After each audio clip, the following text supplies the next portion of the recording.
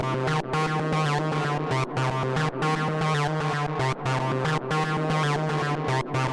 Spaces.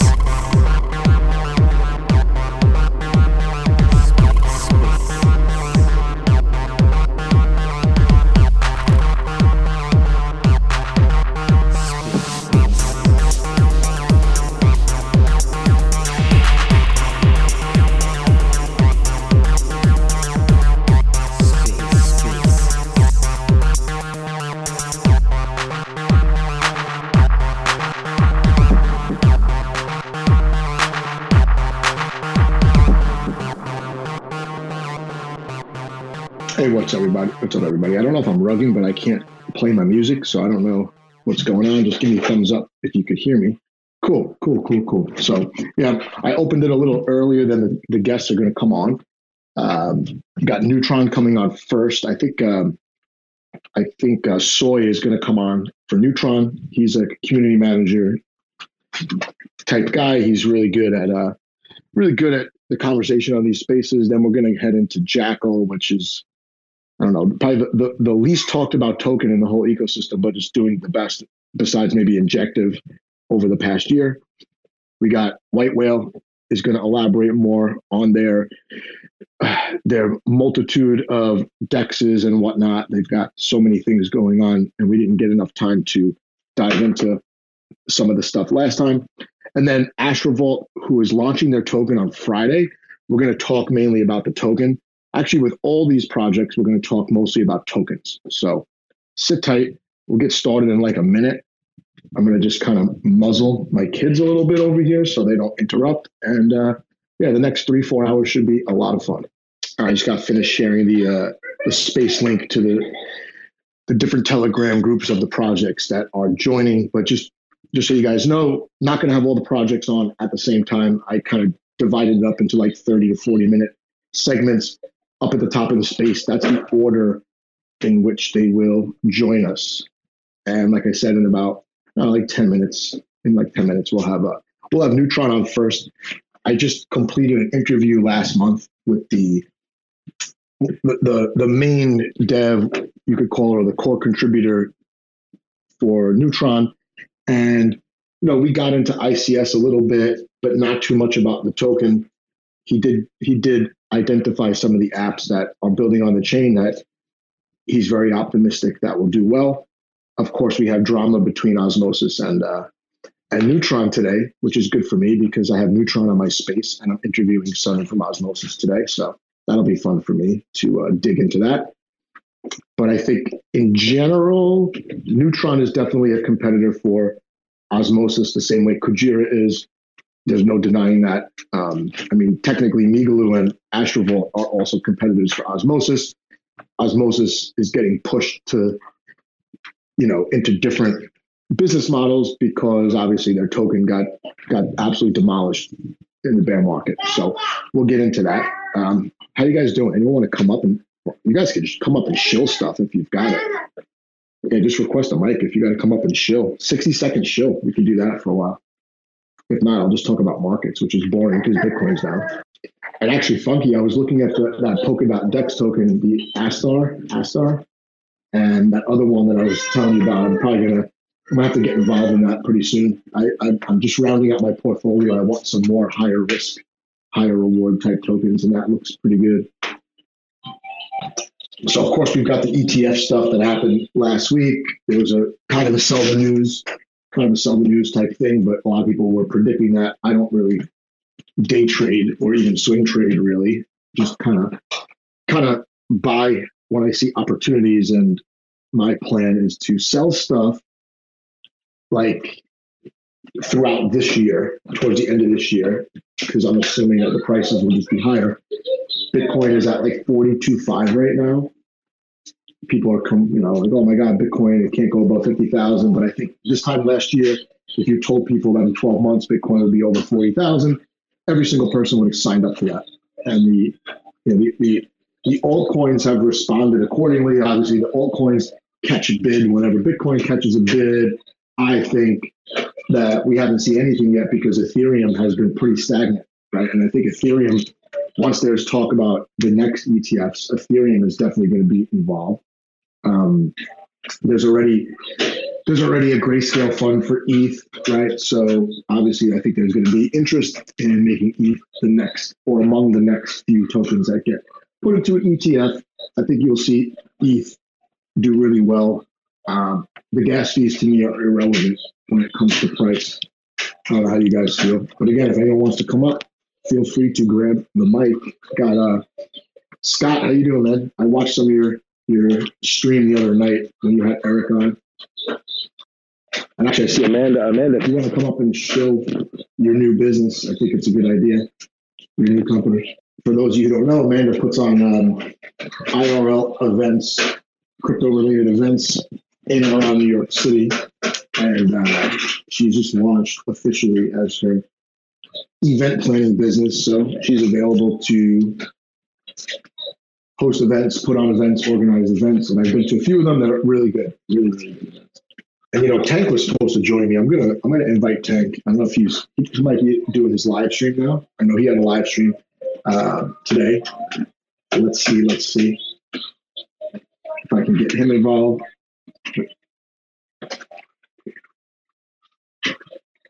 But either way, we could have Neutron in here any minute. Yeah, just again, make sure you guys can hear me. Give me a thumbs up. I know there's some background noise, but it's not as bad as what it could be. I got both my kids here sick. So, and here's something I forgot to show before Neutron comes on. In my profile, I have a link tree. I have a Telegram, and in that Telegram, it's an announcements only Telegram. There's no chat to follow. There's no annoying like bots and advertisements and whatnot. It's just announcements. And I also share in there a Google form whenever I'm doing interviews for community members to actually submit questions. So I got a whole bunch of questions submitted for the interview today with Sunny. Feel free to join. You might have to scroll up a couple posts, but you could submit questions. It might be too late to get it in for Sunny today, but maybe for the next one, or just hang out, wait for the next interview, because I like to field community questions because people usually ask stuff that I would never even think to ask, which is always interesting during an interview. Tank, how you doing, man? I'm doing good, man. Doing good. Sorry about that. Ran a little bit over on the stream. Was trying to give away some money. No, it's okay. How's your day going, man? Is it cold where you're at? It's been like bouncing between like 30 and 55 degrees the last couple of weeks. It's been a very volatile weather. Tennessee got a bunch of snow, so the kids are outside playing. It's it's been pretty fun. Didn't you just tell me like 2 months ago it's very rare for you guys to get snow? Yeah, we get it. We get it for like, if we're lucky, twice a year, and maybe it stays for like half a week at a time. But yeah, not bad. So I know you missed the beginning, but basically, just like last time, I gave each project like basically a 30, 40-minute time slot. We can talk about anything. We can talk about tokens. We could talk about 2024 roadmap. We could talk about partnerships. So this should be good. And I appreciate you helping me out. I hate doing these by myself, but if you have to bounce on and off, obviously that's totally fine. Man, of course. You got anything from the markets that you want to recap from your stream while we're waiting for Neutron to get here?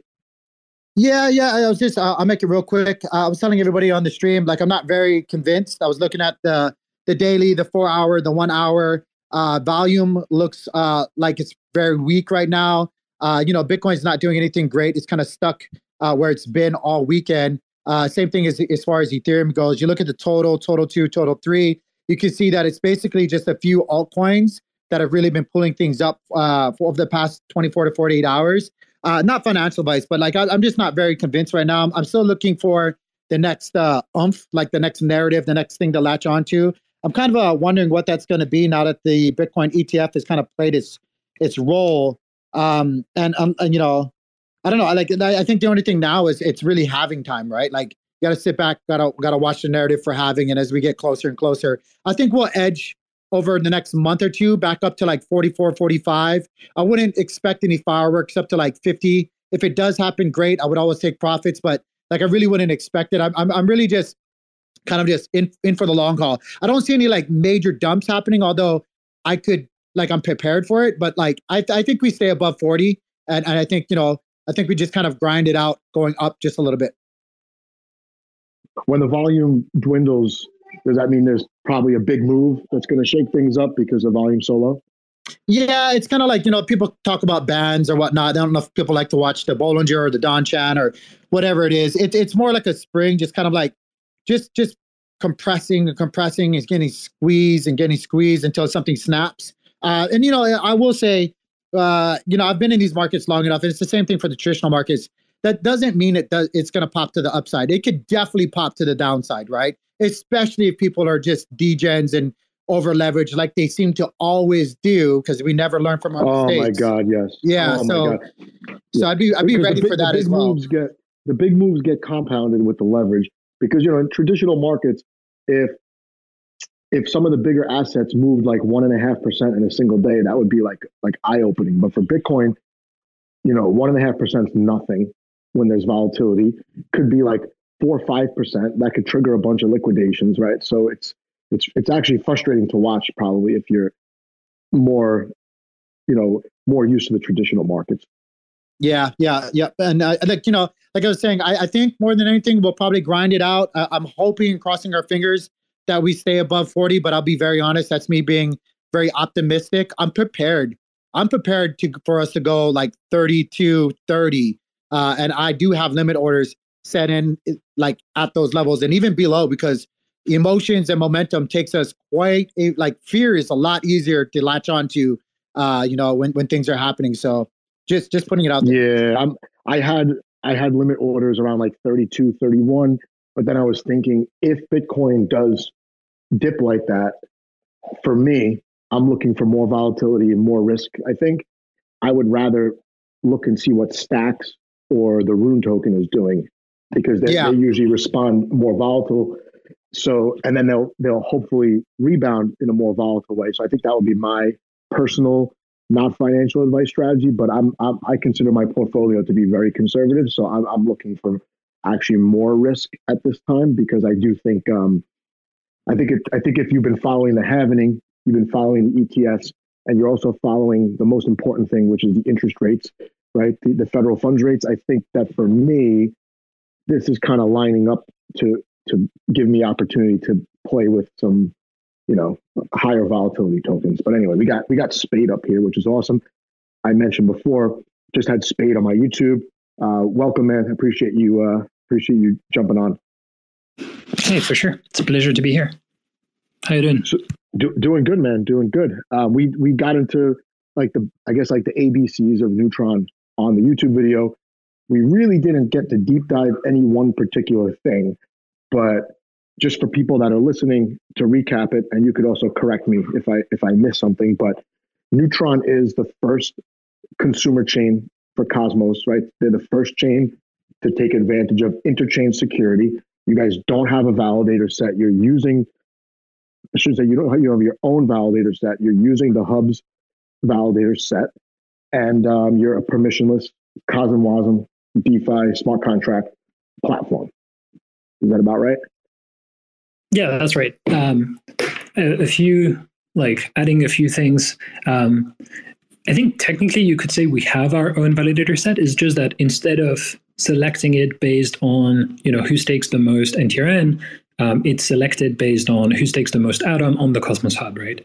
Which is functionally equivalent, but it's kind of like, I think, a useful difference, because Neutron has a Tendermint consensus engine, right? And so it's kind of like, it's sometimes hard to visualize the difference in the architecture, but like that's kind of like how it works. So that's the first thing. The second thing is so you said it very well. It's a CosmWasm permissionless platform, right? E.g., it's a chain, a project, a community that does everything it can to make people who are building applications able to do so in the most convenient, easy, efficient way. And to do so, to this effect, it also includes a bunch of fairly advanced modules that are actually pieces of infrastructure at the service of that DeFi ecosystem, right? So the way I usually refer to it is basically Neutron is the integrated application network. The idea of an integrated application what I define by this is the idea that, you can build a DeFi dApp with a small contracts, right? That's efficient, that's standardized. But the problem is that you're going to hit into the limitations of that virtual machine eventually, right? We're seeing this a lot on EVM, whereby if you have kind of like ambitious mechanism design, then you'll face the limitations of the EVM eventually. Now in Cosmos, we have a solution for this, which is, hey, let's make an app chain. The whole blockchain is just tailor-made for this one specific application. So you have a lot more customizability, a lot more like design space. The problem with that is the overhead, the cost. You have to cater to an entire validator set. You have to rebuild all of the infrastructure, the relayers, extra, right? And so what we're trying to do with Neutron is basically like offer the best of both worlds, right? We offer most of the customizability and power of an app chain, but with the standardization, the efficiency, the low cost, the smoother onboarding curve of smart contracts. And so an integrated application is basically an application where most of the code and logic is built as a set of smart contracts, but that is empowered by application specific modules and pieces of infrastructure to build a product that couldn't be built otherwise, and to distribute it like efficiently, right? And so that includes stuff like the ability to customize the block creation process, to have like block space auctions or like hooks into the block creation process, in protocol oracles, like cross-chain infrastructure, so that you're able to like own accounts with your dApp is able to own accounts on other blockchains, retrieve data from them, that kind of stuff.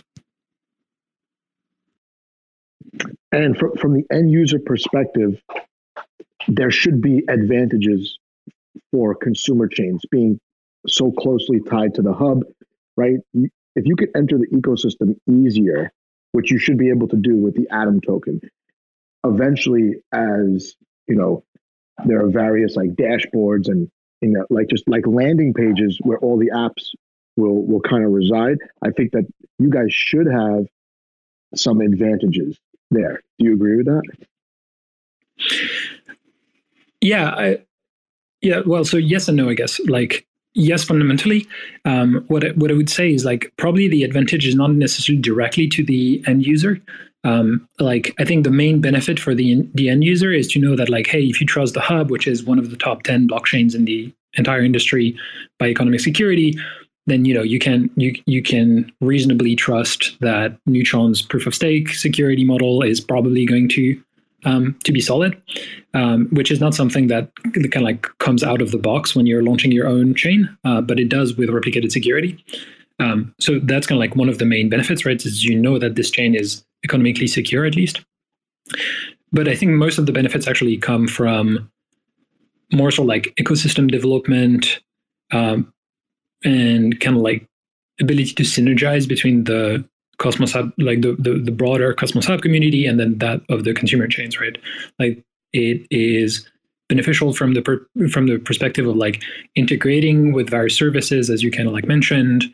It's beneficial from the perspective of having a joint kind of like fiscal or monetary policy, so that we're able to like collaborate to inject capital in order to really boost the development of new applications, new products, new services, new trade routes within the ecosystem, and things like this, right? Got it. I know that you probably are not going to speak on behalf of the different applications that are built on the chain, but you did mention a few that you were optimistic about that did launch on Neutron. I like Astroport actually. I don't know, Tank, have you used Astroport? I have. Especially with the flurry of activity that's been happening, I couldn't help but jump on. Yeah. Are there any other apps that you see as kind of building on Neutron that people are going to be drawn to for one reason or another? I know that there is an NFT platform that's going to be building on Neutron or is building on Neutron. I'm sure you guys have, I know you have Nolus, which is coming to Neutron if they haven't already.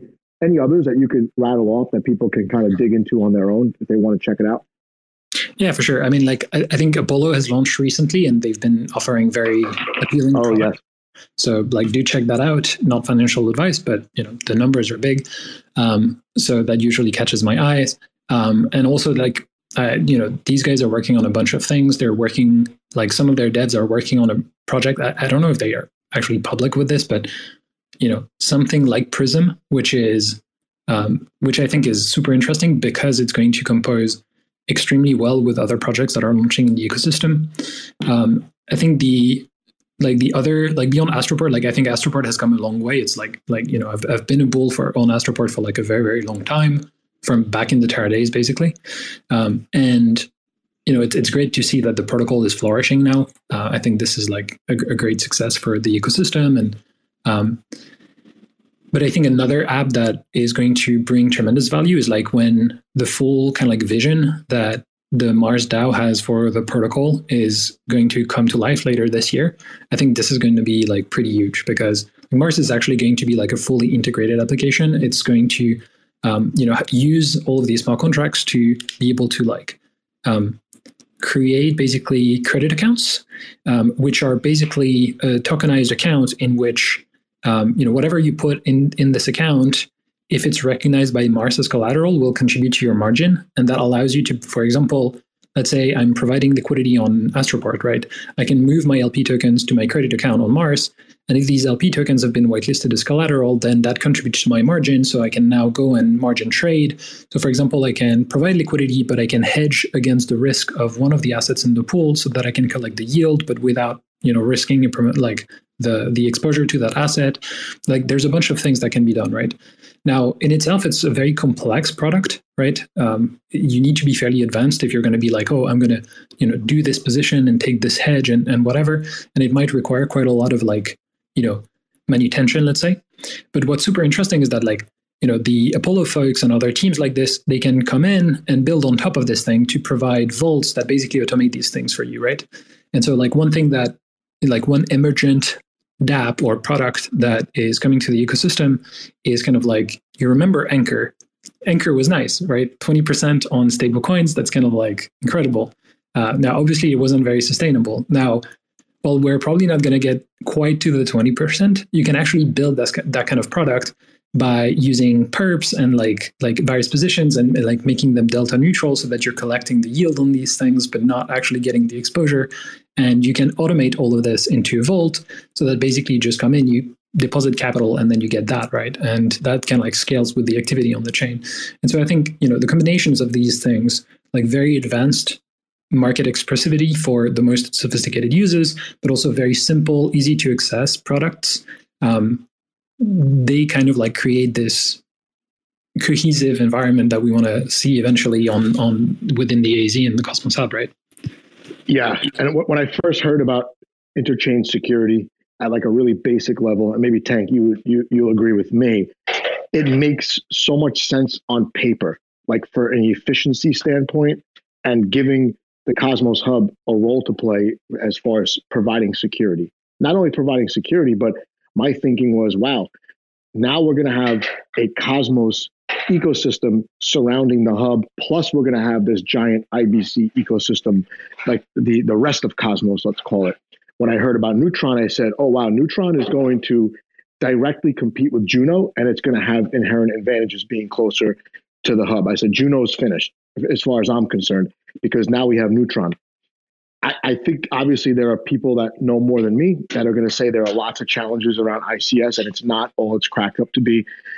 I did see, which I was actually disappointed to see, a bunch of money leave the hub community pool to basically go to competitors of the consumer chains. In my opinion, I think that was not ideal to see a bunch of liquidity just kind of given away to persistence and osmosis. Do you think that this has to change? Do you think it's just par for the course because the hub has Atom is really one of the only tokens that can be used throughout the ecosystem for this role?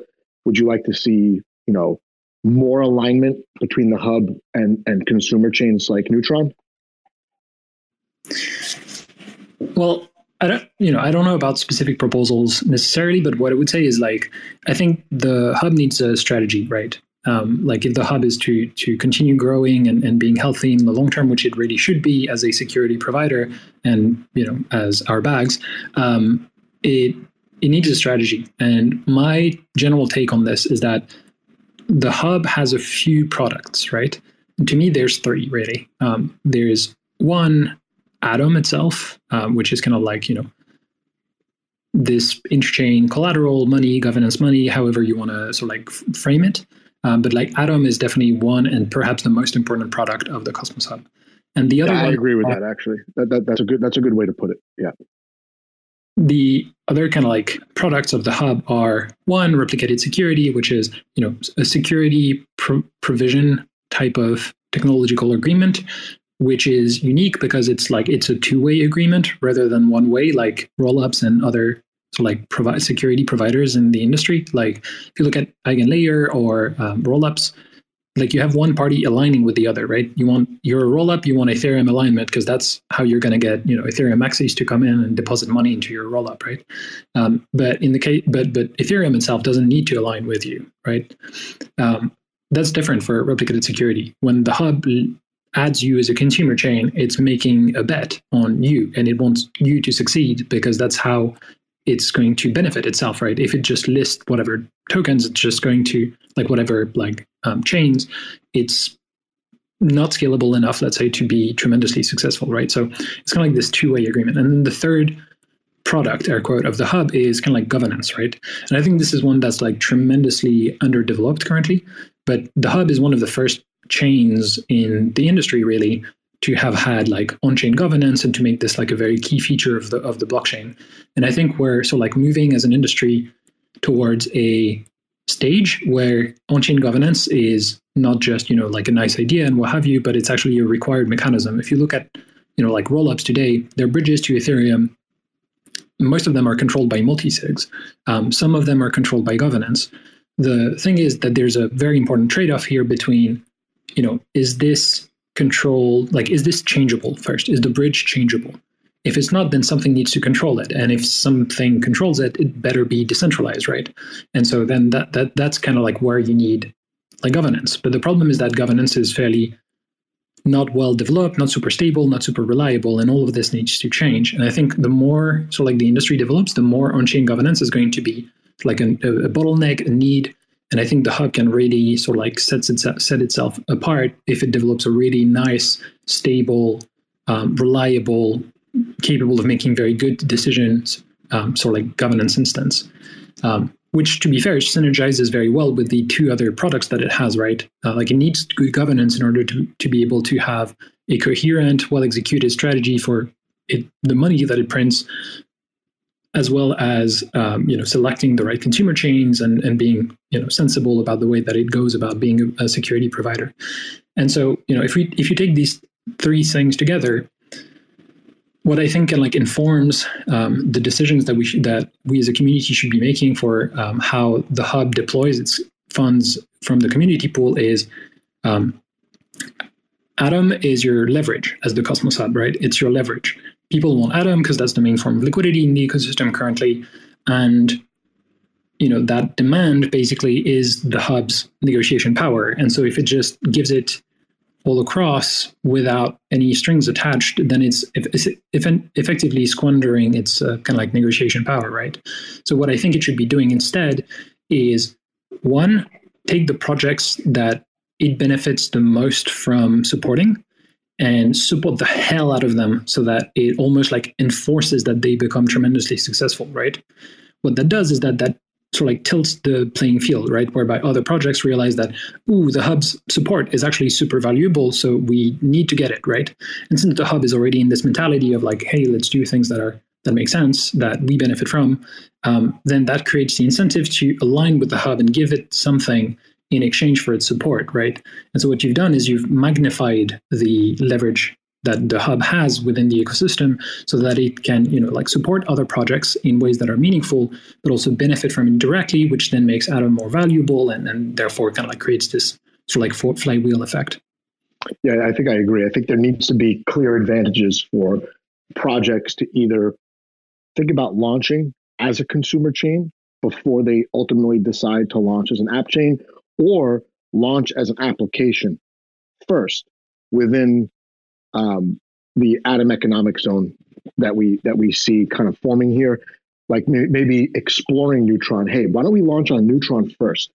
We have these close ties to the hub, which are demonstrated by X, Y, and Z.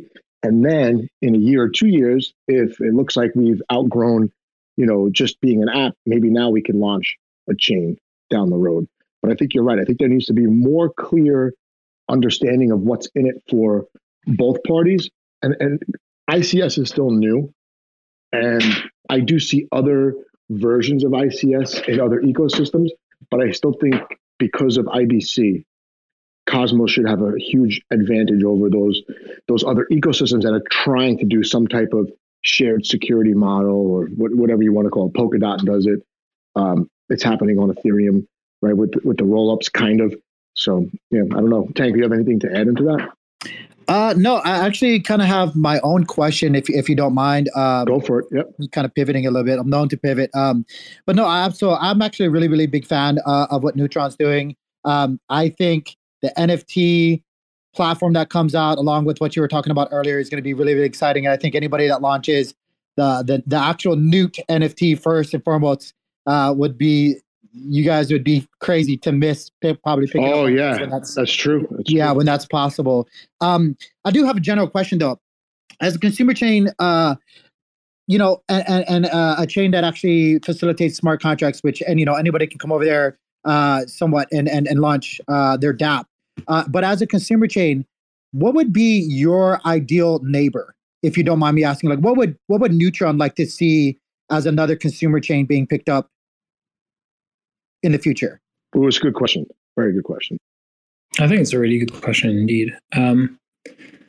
Look, not gonna lie, the answer is going to be from the top of my head. This is not something that I've deeply researched. Now, so Stride, for example, I think is a really good pick in the sense that, one, it completely makes sense for the hub to want the liquid staking providers of its network to be secured by its validator set. That much makes a lot of sense. And it's also something that easily composes with other chains, like other consumer chains, right? Because you just need to bring the assets and then you can build applications for them and such. So that's already a really good thing. And you could generalize this, right? I think back in the days, at some point, one of the plans was to try and get all of the liquid staking providers to be secured by Atom, which was one idea.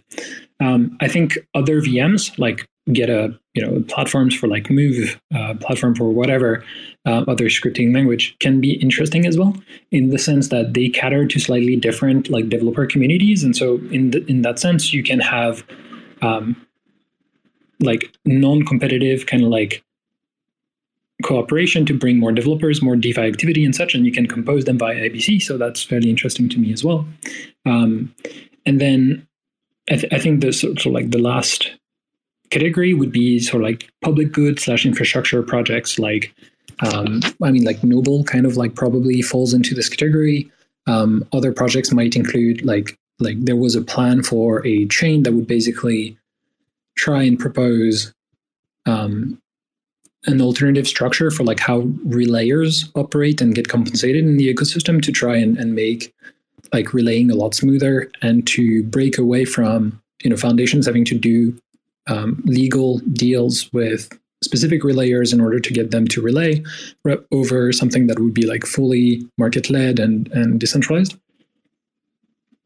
Other ideas were I think, for example, Informal is researching atomic IBC, which would probably be implemented as just that. You could, have a decentralized sequencer as a consumer chain. There's a bunch of pieces of infrastructure that you could have this that would make a lot of sense, in my opinion.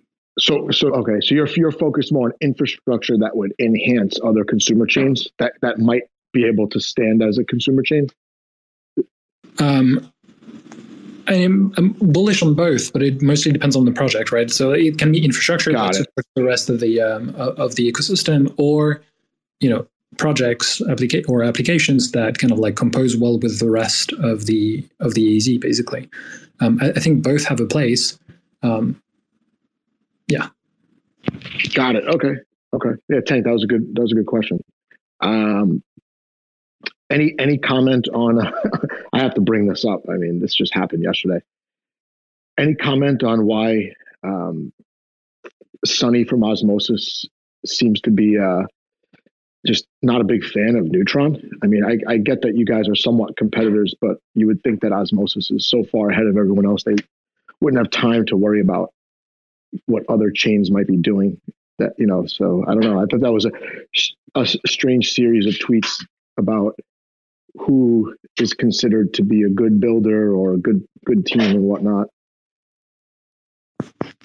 Yeah, you would think. I love that. I always felt the same when there were like tweets going back and forth between like Kujira and Osmosis. It's like, oh my God, like, it's good entertainment, obviously, especially during the bear market. But I think now things are definitely changing. Even if this is like one hilarious like bull trap, right? Things have changed a lot where projects and chains and apps have gotten, I would say, like a solid 4-month window to add new users because of the enthusiasm and like the influx of liquidity, right? So I think it is possible to grow the pie, but I think there's always going to be competition, not only within an ecosystem, but don't forget, Cosmos is going to be, especially if Cosmos as a whole, IBC, shared security, all that, if they don't get their messaging right to the common user, or even just like the analysts that are on Twitter who don't have time to deep dive everything in Cosmos, they might compare Cosmos incorrectly to some of these ETH layer 2s that are building and divert attention away from what we have building over here. So I think that it's okay to have some back and forth in the ecosystem, but in the end, I definitely think it's possible to grow the pie for everyone. It's just that the different chains, different apps are going to acquire users at different rates, I guess, if that makes sense. Yeah, Tank, jump in. I'm gonna unless you want to add on to that, I'm gonna pivot again and just ask one of my random questions. No, yeah, we have time probably for like 1 or 2 more questions, and then I want to, well, maybe like 2 or 3 more questions, and I want to stick to the schedule and bring in Jackal. The next like 4 or 5 minutes, if that's cool. I'm planning on asking every one of our guests this, by the way. Cool. I would love to hear Spey. Let's set up the example. You're at the holidays. You're at the Thanksgiving dinner table. You're talking to your aunt or a relative that you haven't seen in quite a long time. They're interested in knowing what you do. What's your elevator pitch on what you do? How do you present what you're building or the Web3 space to somebody that doesn't know anything? Yeah, that's a good question. I'd say something like, I'm building a computer that anyone can access anywhere in the world as long as they have internet, and that Google doesn't control, and that nobody can stop, kind of. It would be sort of like the very, very high level pitch. I'm guessing that you've had this conversation before. Yeah, that's what it sounds like. No, not really, actually. Just a fun fact, like the first time I kind of like told my mom about what I was doing and stuff, and she was like, "Oh, really? But I've seen these documentaries, and there's a lot of scam, isn't it?" And I was like, "Well, all right, fair point, I guess." Did your mom think you're a con artist? No, she trusted me, so she was like, I know you wouldn't get in it if there wasn't anything interesting about it, but like, yeah, you have to explain to me, because for now I don't get it. So yeah, well, I guess then I kind of had this conversation, but it wasn't like, the 5-minute pitch. It was more so like, 2 hours of like why this actually matters. But yeah, it was a good one. I've actually got a question about the Neutron token that I forgot to ask earlier on. Having a token for a consumer chain is a little bit tricky because it is possible to launch without a token. And you told me on the YouTube video that we made a couple weeks ago that you can navigate Neutron without even touching that token if you're in a jurisdiction that doesn't allow it or you just don't want to. I'm assuming that the token is still used for voting, right? Like traditional, governance is done, almost like a DAO token. But is there an economy around this token right now? Is there plans to build out some more either apps or functions that rely on the Neutron token? Or is there a plan eventually to phase it out and rely on Atom or stablecoins to do what a token normally would do? Well, so first on this last point, I don't think these are necessarily exclusive things, right? You can have a token and use that as a tool to grow the ecosystem, to align the incentives of the party that participate to this platform's economy, and also allow other tokens to be used for some of these functions, right? Like if you look at Neutron today, if you have Rub-Stake ETH, if you have USDC, if you have TIA, if you have Atom, you can use all of these tokens as gas on the network, right? And that's done from the perspective of like, hey, making sure that, when you're bridging in, you're able to use whatever tokens you brought in order to pay for gas fees, as well as, just providing generally a better like user experience. So that's kind of like just a comment on this part. Now, in terms of like, is there an economy built around the NTRN token? Yeah, I would say so. So basically, there's this kind of like flow within the ecosystem. So I'll just describe the information you can find like in our documentation and in our blog posts, I think. But basically, that's perfect. Yeah, I'll definitely share those, by the way, because I'm always interested in how the tokens fit into the grand scheme of things. But yeah, I'll let you go ahead without interrupting again. Yeah, for sure. And no, feel free to interrupt me, especially since I tend to go on these long rants. But yeah, so basically Neutron is kind of like a fixed supply token. The new supply, so basically at Genesis, there was a bunch that was distributed to the community via various like mechanisms. Some of it went to the Cosmos Hub as well, extra. But then a good chunk was like actually the vast majority of tokens was allocated to the DAO in sort of like two pools, right? There's one that's the treasury, which is kind of like what the DAO controls today, right? What it can spend and the kind of like the community pool of Neutron essentially. And that's a pretty meaningful chunk, but there's also kind of like this second part that we call the reserve. And this one is kind of like, it's a bit of an experiment, but I find it very interesting. It hasn't been particularly used yet, but there's a bunch of modules that have been designed that sort of like rely on it. And so it might, like as Neutron mature, all of these things might be implemented, and looking forward to this. But basically the idea is that based on the network's activity, like how many transactions there are, how much MEV is recaptured and such, that reserve adjusts how much NTRN it releases into circulation. But rather than just putting it into the community pool, what it does is it goes through a splitter first. And that splitter has the ability to say like, hey, let's take like 10% and send it here. Let's take 5%, send it here, extra, right? And you can be like very, very granular with this. And so what that allows us to do is we can add any module or design that we want onto the Neutron DAO to do so like in perpetuity or, like long-term types of distributions, right? So for example, in the, I hope near midterm future, when the network becomes even more decentralized, maybe one day we'll be able to like just dissolve the foundation and have the network basically handle everything, right? At that point, what we could do is like have a splitter that distributes these NTRN tokens to the various teams that contribute to the development of the network, and the weights between them would be decided by governance or by whatever mechanism that we would have implemented at that time to basically like take care of like supporting kind of like entities that contribute to growing the network. You can use this for other types of endeavors, like for example, like liquidity mining, right? So instead of having this kind of like network inflation that goes into pools and we set weights via governance proposals and such, you kind of have kind of like a VE tokenomic gauge system whereby people with NTRN tokens vote on which pools should receive incentives, and then that sets weights, and then every so often some tokens are released from the reserves. They're split according to these weights and distributed to all of these liquidity pools so that we can maintain the spot liquidity that the ecosystem's DeFi relies on.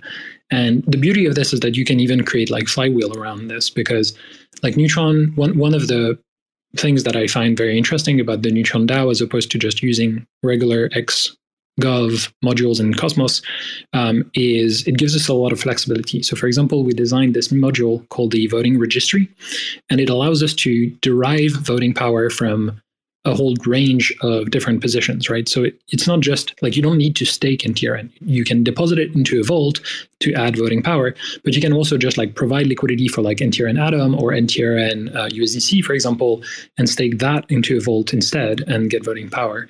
Or you could, in the future, you could deposit NTRN or USDC even, or even NFTs somewhere and then get voting power for that, right? And so that allows the DAO itself to basically customize how it distributes the power to influence the network's trajectory, basically, over time. And it also allows you to have a governance system whereby you don't have the opportunity cost of traditional like voting system, because like when you're staking, obviously you can't do anything else, right? But yes, that is true. That's exactly what I was just thinking. That you have a little bit of an advantage in governance because people don't have to choose between one action or another. So that's really good that you brought this part up.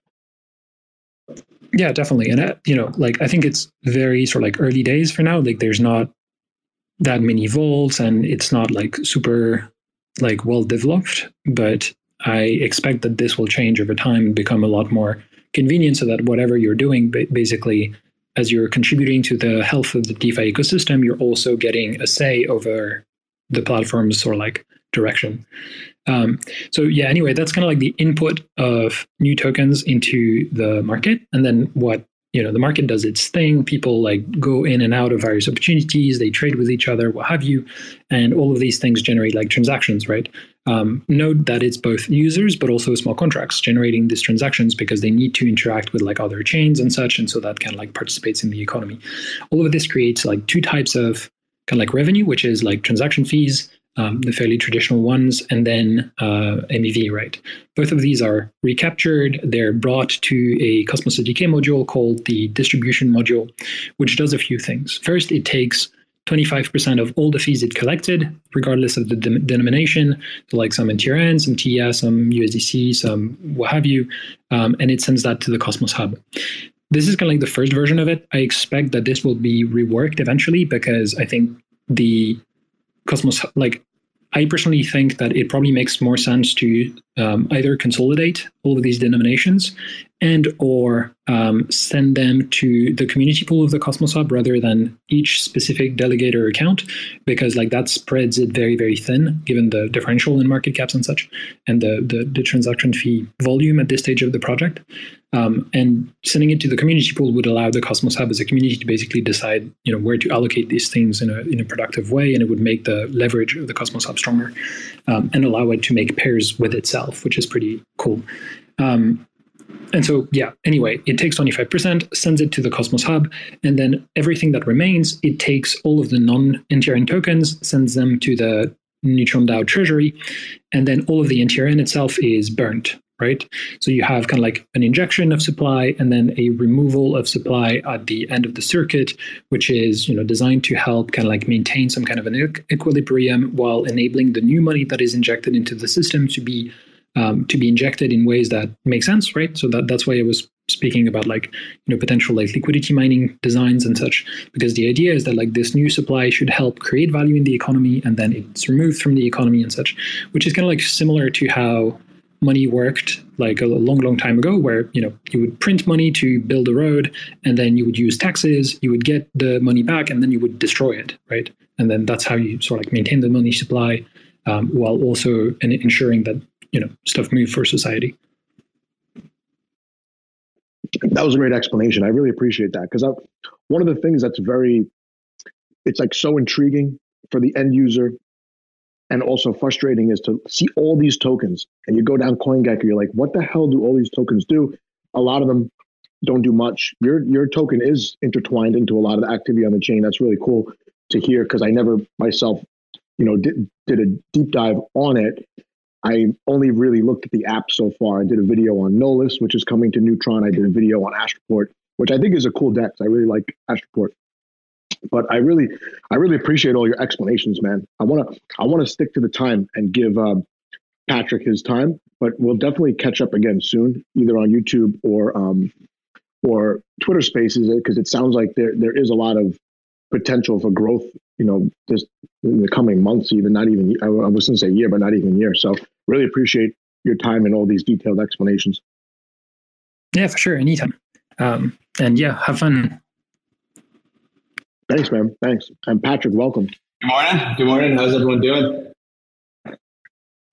Ever since the Jackal account got SIM swapped, everything's been great for the market. I think that was the catalyst that we needed. So we really appreciate that. Perfect. Yeah, that's happy I could help, Joe. Happy I could help. How's things going down this? It was either that It was either that or the Celestia airdrop. It's one of the other. I don't know, man. I think it's the Jackal Sim Swap. It's that's kind of up there in the top 3 Jackal moments of all time, probably. But how are things going for you guys? You know, the Shade one got Sim swapped also, and their token went from like $3 to $6. So I think if the hub, whatever the main hub Twitter account, if that can get Sim swap, this is going to be up only for 2020. Yeah, man, it's pretty wild series of events. I guess it means that you're relevant enough to get Sim swap, maybe. But at the end of the day, that's exactly right. At the end of the day, happy that we had that in the bear market, because could have been a lot more nasty in a few months or a few years, right? So happy we straight up our cybersecurity posture, all that good stuff. End of the day, you guys are going to getting like a winter storm down in the States, aren't you? That's you guys get a little taste of Canada for the next few days. Yeah, I think Tank got snow, and where he lives, they usually just get like a dusting of snow. Over here, they're so bad at predicting the weather where I live that I usually don't even pay attention to it. But it sounds like we might get snow tomorrow or Friday. And I live in New York, but I'm very close to the ocean, so our temperature gets kind of modulated a little bit. But if you drive about an hour north of where I'm at, they usually get tons of snow when normally we get nothing. So yeah, we've got an inch over here, Patrick, and it's snowpocalypse for Tennessee. They're freaking out.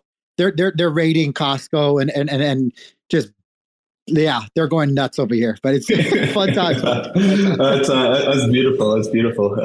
Anyways, what do you guys want to talk about? There's like a ton of stuff going on with Jackal right now, from the roadmap to just overall developments to all kinds of stuff. What do you guys want to start with?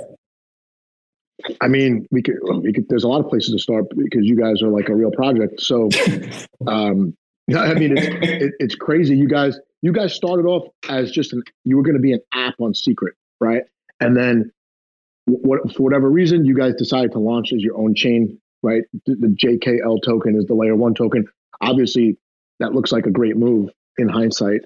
You could start wherever you want. You could even like pretend that no one here has even heard of Jackal, do like a 1-minute elevator pitch, and then, you know, I have questions, but really this is more just to get the information out there for people that either don't know what Jackal is or don't even realize how well the adoption has been happening in such a short amount of time. So you do an elevator pitch and then a brief like 2 or 3 things on the roadmap that you want to talk about. Yeah, sure. So kind of elevator pitch for Jackal. So if you look at Web3 in general across the board, there's still these centralized choke points of failure, whether it's for applications or whether it's for L1s or whether it's for users in general.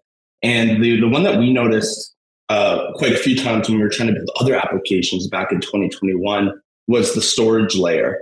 And there's all kinds of storage projects in Web3, but there was no one really tackling the hot storage layer. And what that means is kind of having the ability to have quick access to data at a given moment in time. And currently a lot of stuff on the market, it was kind of more for archiving or cold storage, put things away for a long time. Awesome use case and really important, but it doesn't really serve the use of building full stack web applications on blockchain rails completely. So what we wanted to do is we wanted to focus on the infrastructure layer. So we focused on the storage side of things. Some people are focusing on a compute when you look at a cache, for example. But what we do is we provide a way for anyone with a simple smart contract call to store large files on a decentralized physical infrastructure network. So kind of if you want to distill it down to something really small, it's kind of like just Dropbox for an end user on Web3. But if you kind of want to look for applications or blockchains as a whole, it acts as a storage layer, which is a really important piece of the stack. So you don't kind of have to force yourself to centralize choke points of failure, whether that's AWS servers or Azure servers or Alibaba cloud servers, depending on where you are in the world. So that's kind of what we focus on is that storage. And we built a Cosmos application-specific blockchain for that one use case. And it's purpose-built to do storage really, really well. So you can store things for a little bit. You can store things forever. You have what we truly believe is the highest digital privacy and cybersecurity posture on the market, because it's only public and private keys. There's no emails, usernames, anything like that. So that you can have really, really secure data storage on blockchain rails and have it fast, have programmable privacy. It's kind of like a Swiss Army knife of storage tooling for all kinds of people.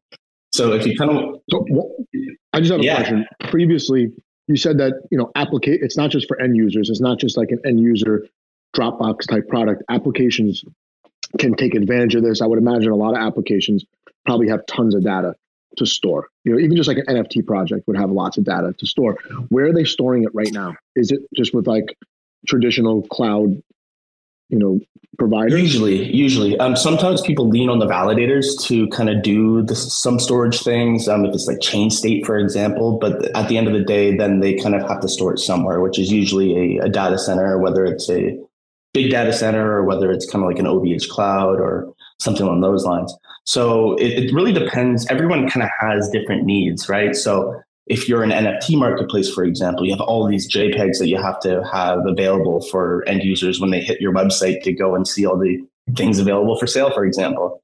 Usually that's kind of like it's an Azure server sitting somewhere.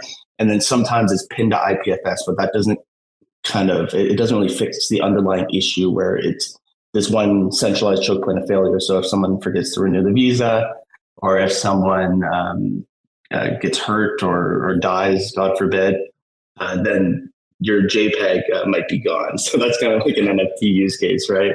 But there's all kinds of use cases for it. But at the end of the day, currently in Web3, most people get away with saying we pin to IPFS, but that usually just means that you store it on a centralized server and then you make it discoverable to IPFS, which IPFS doesn't really store anything. It's just a discovery layer at the end of the day.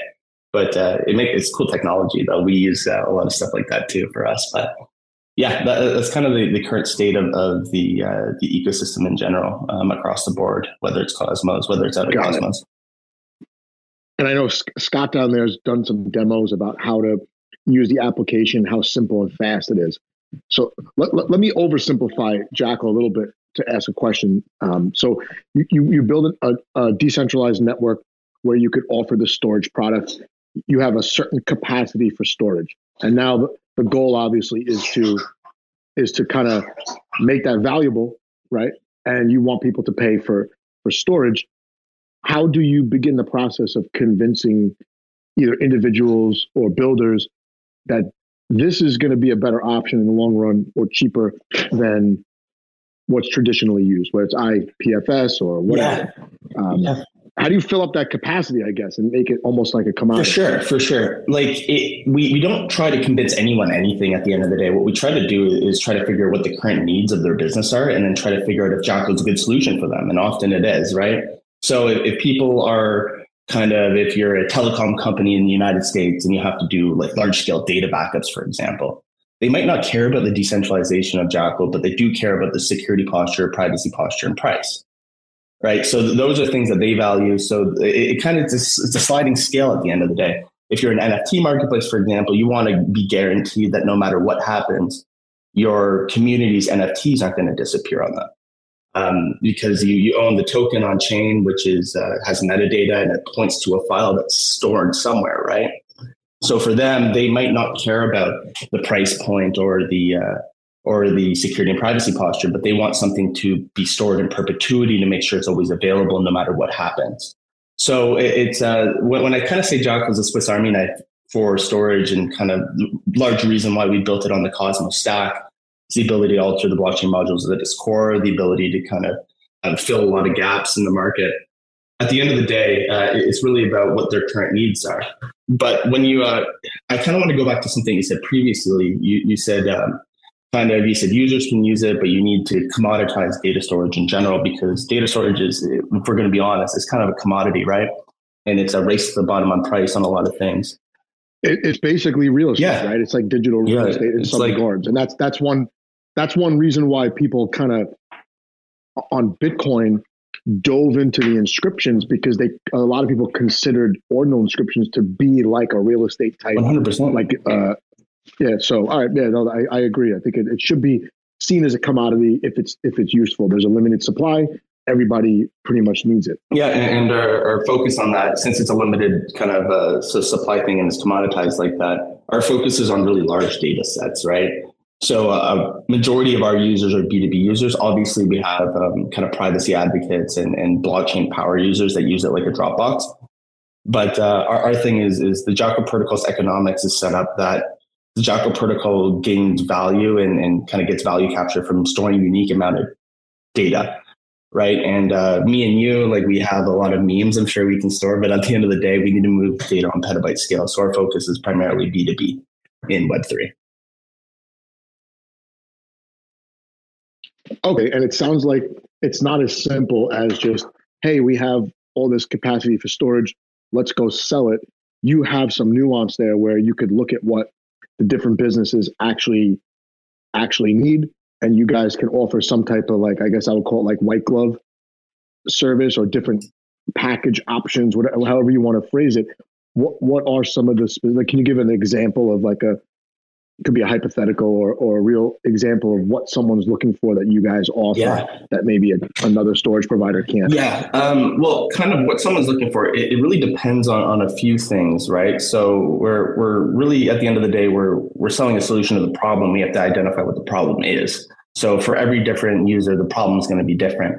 But when you look at, for example, if we're talking about a telecom company in the United States, for example, they don't care about the decentralization. So either we can do it or someone else can spin up an API and provide them all the benefits of the Jackal protocol without the decentralization factor. So they can win on price and they can win on security, privacy posture, or geo redundancy or things like that. But it really kind of depends on what the end user cares at the end of the day, right? So if you're a Web3 product in a business in Web3, you don't really need a centralized middleman. All you need to do is make a simple contract call to the Jackal protocol and you get storage pretty simply. And that's kind of the beautiful thing. And when you, for kind of the businesses that are in Web3 already, and they don't kind of need any centralized middleman, they don't need any kind of players that are going to tack on additional pricing. They just get the, I want to say the perfect kind of clean access to the Jackal protocol without kind of any points of failure, which is beautiful in its own right. And part of that is the reason why in our roadmap, we're really focused on outposts.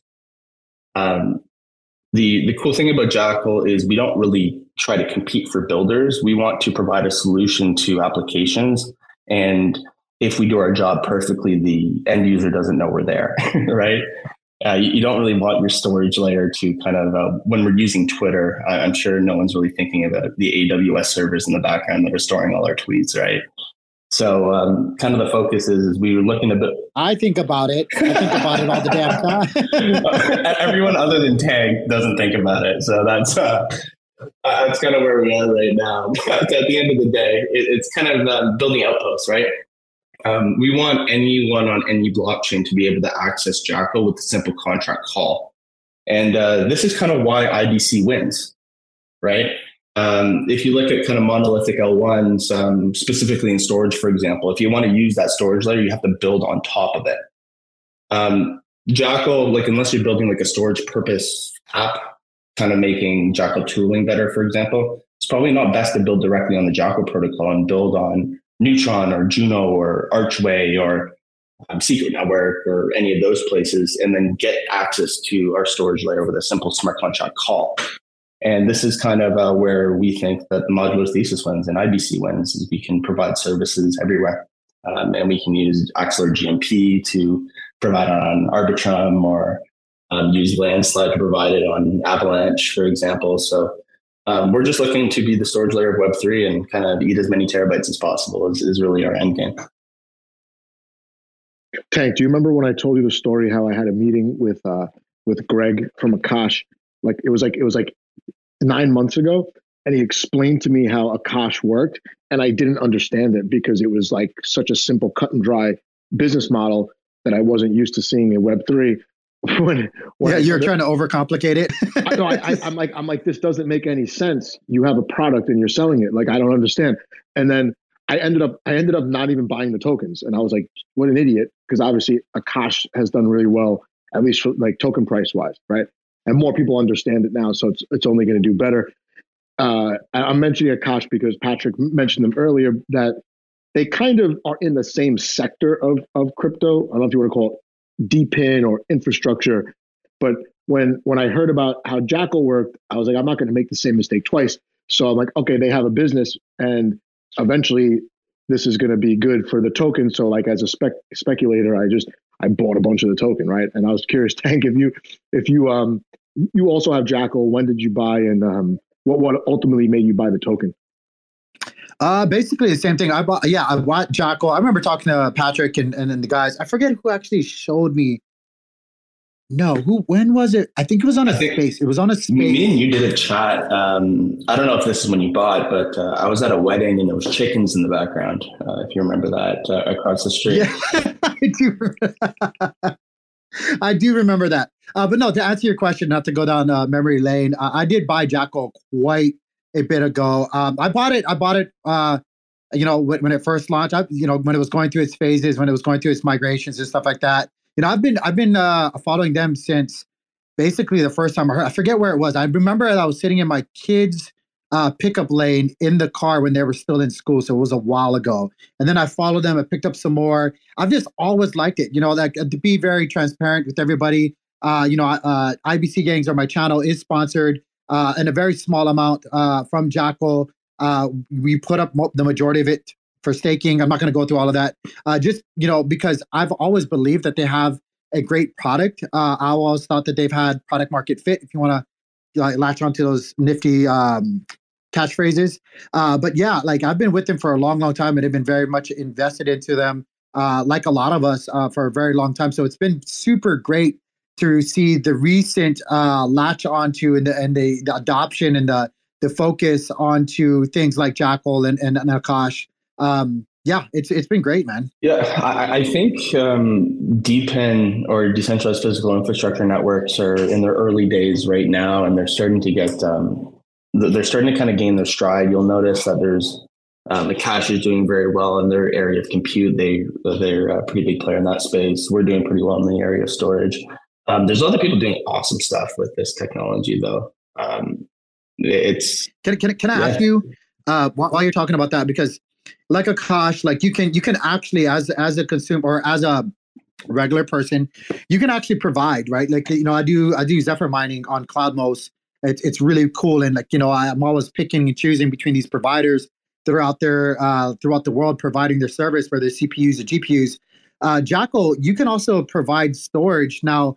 How hard is that for the average person to do? And like, do you mind walking us through that? Yeah. I'm going to be completely honest. You're going to want to be a little bit more technical to be a storage provider, just because of the kind of scale of what we're building here. Is you're going to need some technical knowledge of kind of running these servers and kind of building these servers for yourself or acquiring these servers from a data center.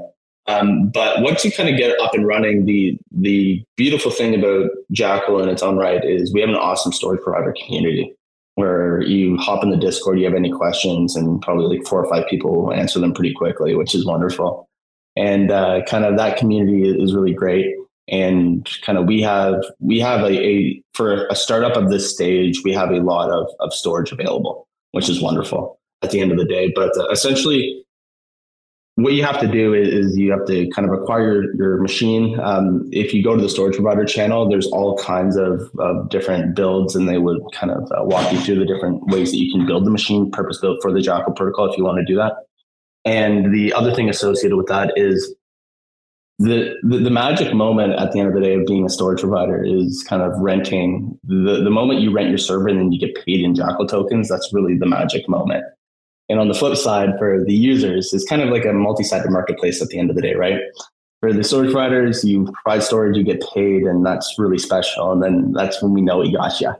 On the user side of things, the magic moment for them is when they either go their business and they kind of integrate using the JavaScript libraries, the APIs, and they kind of store their files, and they realize that they're the only person in the entire world that has access to those files, which is kind of something that we've never seen before in a public cloud environment, where only the end user with their private key can access those files. So for businesses, it's when you integrate with the JavaScript libraries. For users, it's when you hit the Jackal dashboard, you upload your file, and you know that, wow, I am the only person in the entire world that has access to this file in a public cloud environment, which is a lot of people don't think about it, but it's a really, really interesting feeling. It's makes you feel self-sovereign, makes you feel like you have ownership.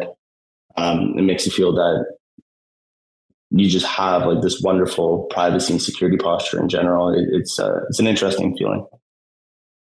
Tank, one of the first spaces we were ever on together, we were talking about private medical data and how blockchain, possibly NFTs, could fill the need for keeping that data private. When you go to the doctor now, I mean, people probably take it for granted, especially younger people, but nobody is supposed to know any of your medical information except for you and the doctor, right?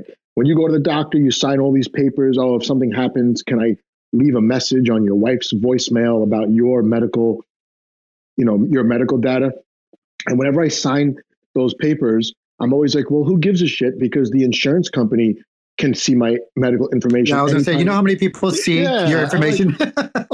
like a minimum wage worker at the insurance company can pull up my data anytime they want. They could do whatever they want with it. They could probably change it in the computer if they wanted to, or they could sell it or whatever. So I'm curious, what are you're dealing with a lot of businesses. You're probably pitching all the time. Do you have like a niche where like, okay, it's usually this type of customer tends to go for our product with very little, let's say, salesmanship, or is it across sectors, whether it be, tech companies, medical, whatever? Who are your businesses that you like to, I guess, pitch? Yeah. So right now, since we have infinite white space and kind of different beachheads we can approach, we try to find areas where we're not really just vitamins, we're more pain pills. You know what I mean? And we really want to kind of double down and focus on that until we kind of capture those markets. So for that right now, it's Web3, because we don't have to cross this crazy knowledge gap, right? So if when we do happen to pitch a telecom company or a big organization that has a lot of CCTV camera footage, for example, we don't really talk a lot about the blockchain features because they don't care about it, right? It's we're just overcomplicating it, and we're making it more difficult for them to kind of understand what we're providing to them. And it also kind of makes it seem like they're inheriting more perceived risk, even though it doesn't exist, right? They hear blockchain, they think SBF, and and that's not really a great thing. If you're just trying to like provide them a higher security and privacy posture, it doesn't make them feel very secure at the end of the day. So right now, our biggest focus is like Web3 B2B, but for the deals that we have kind of closed on in the States, primarily for them, it's a lot of the time right now, it's backups where we can kind of compete on price and we can compete on security posture, where we use words like, we try to avoid blockchain, but we'll use words like a distributed ledger technology, things along those lines.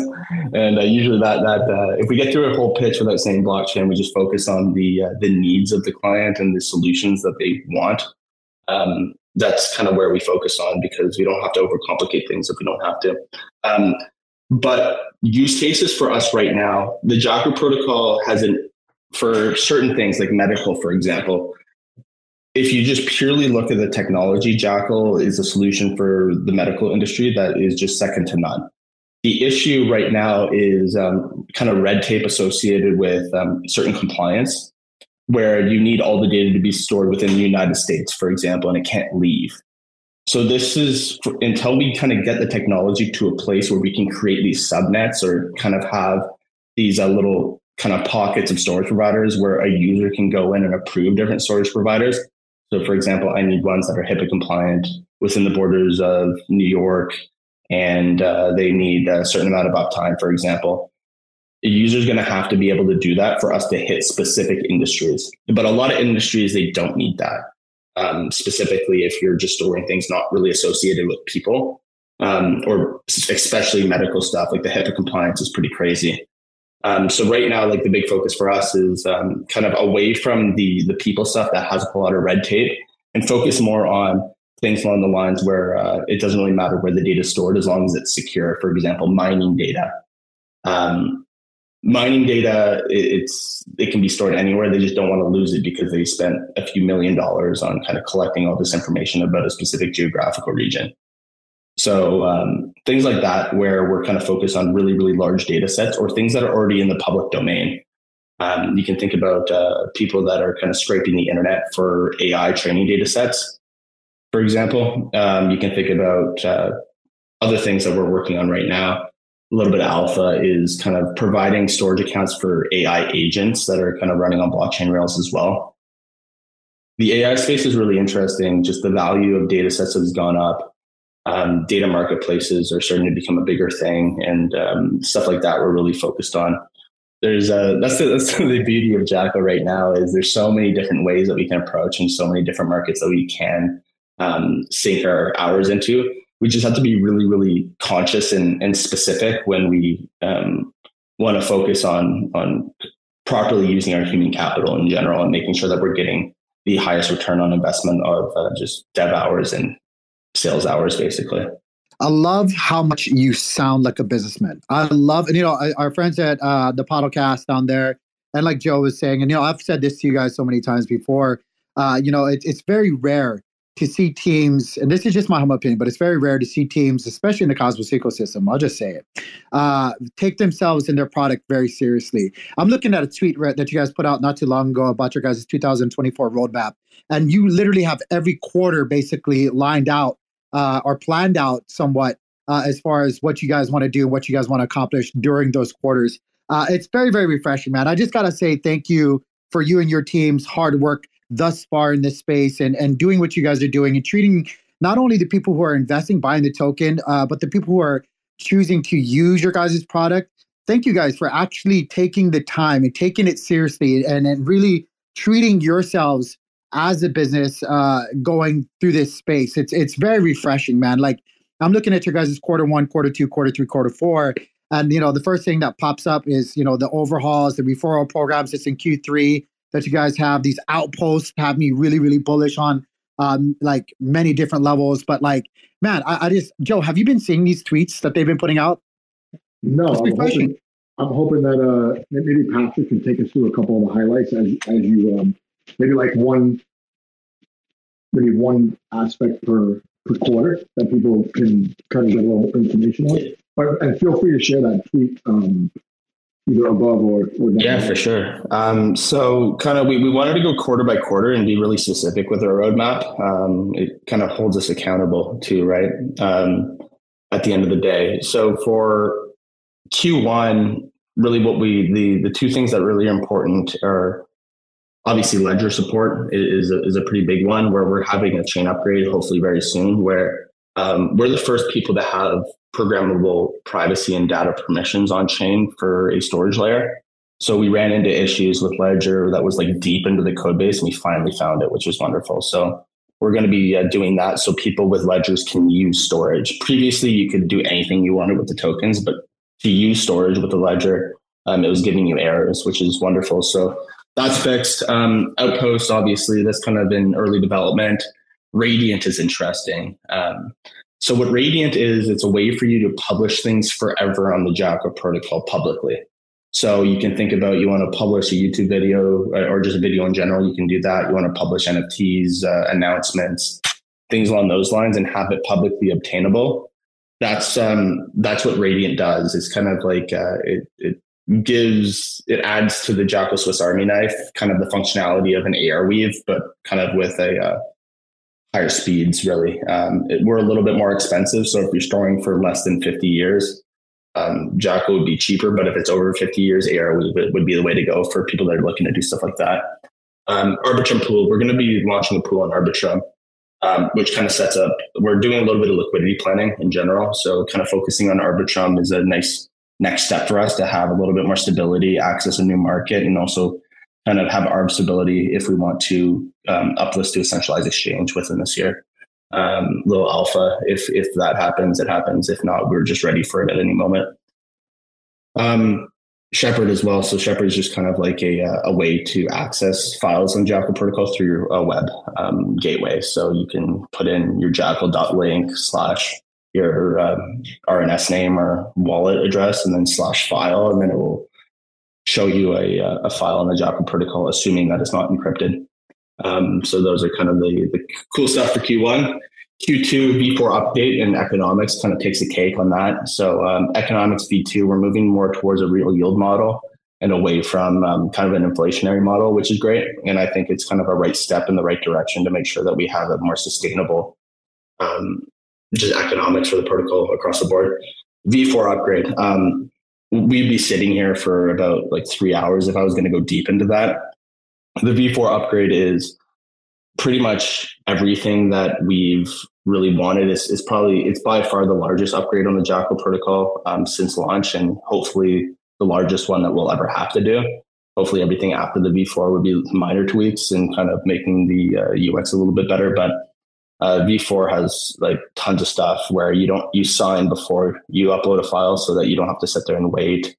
All kinds of storage provider improvements, we're getting pretty technical here, but the universal file IDs, stuff like that. And Outpost MVP is another thing in Q2. So we're hoping to launch our Outpost on another L1 blockchain. So anyone that's building an app or a user on that chain can just have access to scalable data storage with a simple smart contract call, which is something that we don't really have right now in Web3. And we think that's a pretty big one. Moving to Q3, referral program is probably the coolest thing in general for Q3, where anyone with an RNS name can get a 20 or 25% kickback. I got to go refer to the economics again. For referring a friend or a business, if you own a business, you can kind of do that, or side hustle, getting unique terabytes onto the Jackal protocol and be properly rewarded for that. We think that's pretty important. So that's kind of a big one. Other thing about kind of Q3, we're working on something called Jackal Data Agents. And this is something that's pretty fascinating in its own right. Right now, smart contracts have no way to kind of read and write to off-chain files.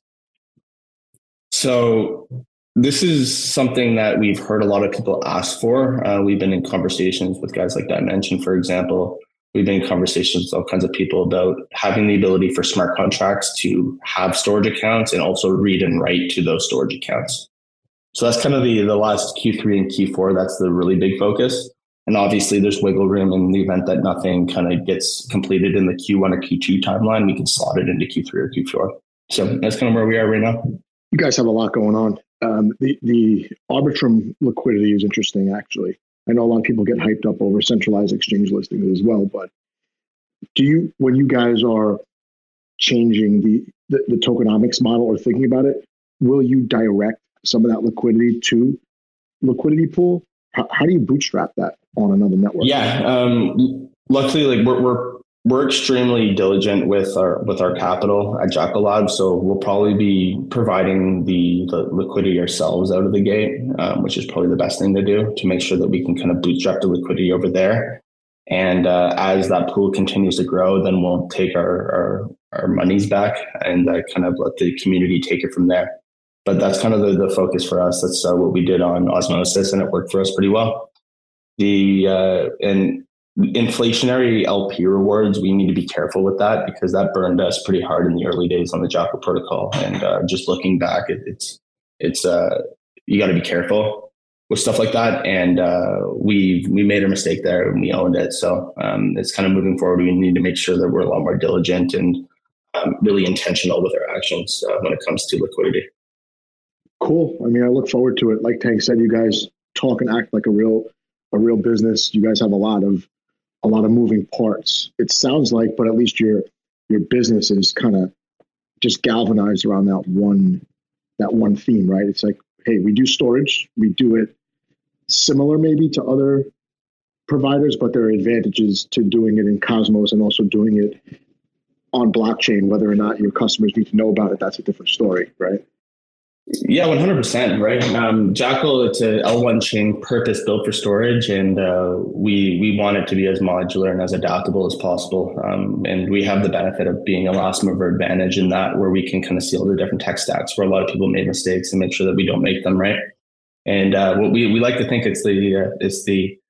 it's honestly, we believe it's the best and most scalable storage network in Web3 right now. And we're excited to continue to build it out and bring bring it to all kinds of ecosystems where anyone can access it with a simple smart contract call, or businesses can leverage it, whether it's through APIs or self-hosting, or hopefully blockchain technology gets good enough so the distribution of this interesting about blockchain companies in general is you're boxed in by the wallet providers, and the distribution is kind of owned by the wallet providers. So eventually we're going to have to kind of, if we're looking to move into the Web2 space, we need to abstract all the crypto and wallet stuff into the background of an application. So it's number one is just continue to do us, right? And continue to just ship an awesome protocol, awesome product. And next steps is just kind of focusing on making sure that we can continue to grow and continue to eat away at the ability for us to have our own distribution as well. And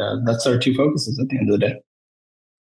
Here, let me help with that. Let me help with that, because I'm going to do what I do every single time I go live. Use it, guys. Use it. I'm going to say the same thing I say every single time, that we stream. Guys, Jackal Protocol. Go if you have an NFT project. If you're like, I know, their focus is on the bigger fish and stuff like that. But if you want to actually look out for the best interests of yourself and the people that you're selling your product to, use it. It's cost effective. I'm serious. I know the podcast use it. I use it. It's super cheap. It's freaking cheap. And it's easy to do when it's in the same neighborhood. It's in the same neighborhood that you guys love. It's the Cosmos ecosystem. Use it. Yeah, 100%. It only takes 50 cents to get started. With one Jackal token, you can try it out. It's you can do actual due diligence, I guess, on your protocol. You can try it out. You can upload a file, download a file, and you're paying. It's extremely cheap for a 2 gigabyte 1 month plan. So we would love for anyone and everyone to get started with that. Try it out, and if you have any feedback or if you have any hiccups, please let us know, because it's important for us to kind of continue to talk to users and kind of get our build, measure, learn feedback loops going and make sure that we can continue to scale. Perfect. All right. So for people that are listening, we had Neutron on first. We have Jackal coming up. We have Nigaloo. We have Astrovault. I originally scheduled these so that each project has their own slot, and no one has to kind of wait around to do their thing because there's a long space. So Ethan, originally I had you guys at 11:30, and I didn't know White Whale was going to come because I was told that they had a conflict, but now they showed up. Is it okay if I? You're good. You're good. I'm listening, hanging out. He screwed it up, Ethan. You got time, brother. I mean, and I got a kid on my shoulder here too, so I feel like I'm balancing a lot pretty good. But I definitely want to give White Whale their time because we did get cut short the last time. And Patrick, man, I really appreciated it. I'll definitely share out those links about the roadmap and go through it as well. Tank, I know that you talk about Jackal quite a bit on your stream. So if people want to subscribe to that, that would be really awesome. And it's good to see that a project, like Tank said, it's a real business. They're using blockchain, but their product is not a token. Their product is something that's useful. And in my opinion, it could be looked at as a commodity, right? So, thanks again, Patrick. Really appreciate your right on, fellas. Have a great rest of the day. Later, brother. Cool. All right. I think what you guys are going to see, the theme today, these are all guests who are very good at articulating exactly what their individual products do. And these are some of the unsung projects in Cosmos.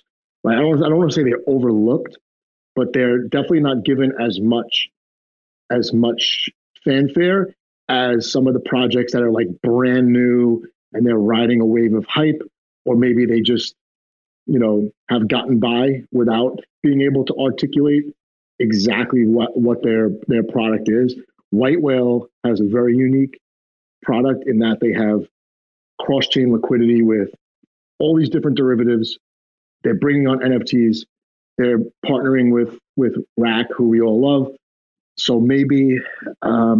Wait a minute. I want to give these guys flowers for a second. I gotta disagree, man. These guys are the unsung heroes that actually can, like you said, I will agree, that can describe and articulate what they're building, and that's why it's reflecting on their charts. Look at White Whale. Look at what Ethan and Eric are doing with their growth on TVL. Look at Neutron. All of these guys, and look at Jackal. Hello there.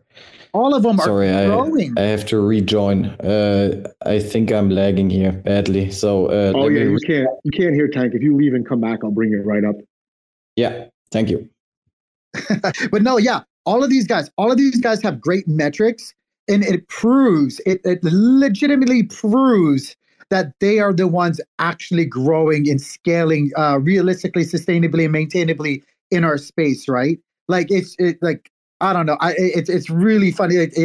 These guys are all great guests, man. Neutron, Jacko, Migaloo, Astrovault, like they're all crazy guests, dude. I think this is the way that the space has to go. I think prior to the past bear market, a lot of projects, and we've seen it with NFTs probably even more than with fungible tokens, where the less information a project puts out, the more people want to buy the thing because there's so much confusion. It leads to like false hope and also like excessive speculation. When you have a product that's doing something specific and teams are hammering out their roadmap and there's no mystery about it, they tend to not get hyped up when really they should. And I think that's just because kind of like an immaturity in the space on the side of the buyers of tokens, whether it be NFTs or fungible tokens. Don't know if you would agree with that.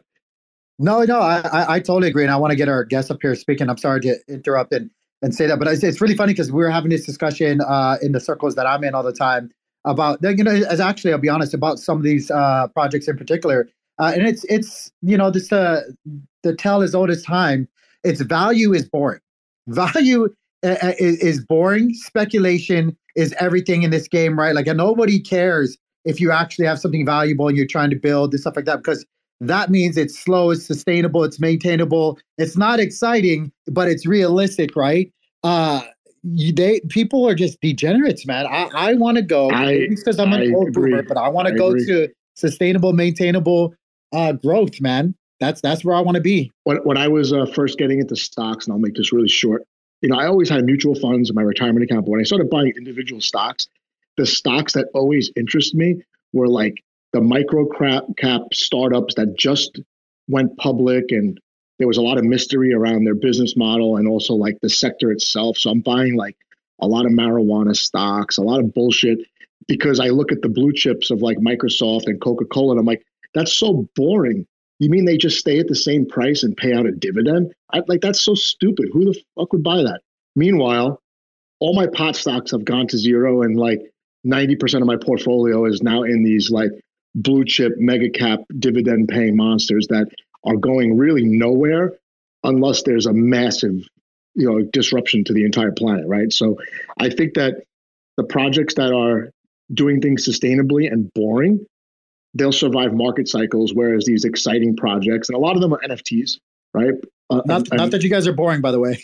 No, not boring, but they lack the mystery that creates a lot of hype, right? So anyway, I'll let White Whale just give a 1 to 2 minute elevator pitch about what they're all about, and then we can get into. I really want to ask about the different tokens that are offered, whether they be derivatives or the DAO tokens and whatnot, to give people some clarity, because Migaloo does have a lot going on, and we got cut short last time. So feel free to take over for the next minute or two. Give new people like a general idea of what you guys do, and then we'll dive into specifics.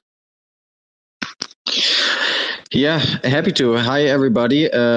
I might not be the one who is expected. So, like you said earlier, Sancom had a little bit of a hiccup. I don't know what happened, but he threw me into the spaces and said like, "Oh, can you take over spontaneously?" And I was like, "Oh, well, let's give this a shot." So, hi, everybody. Ponzi Ninja here speaking.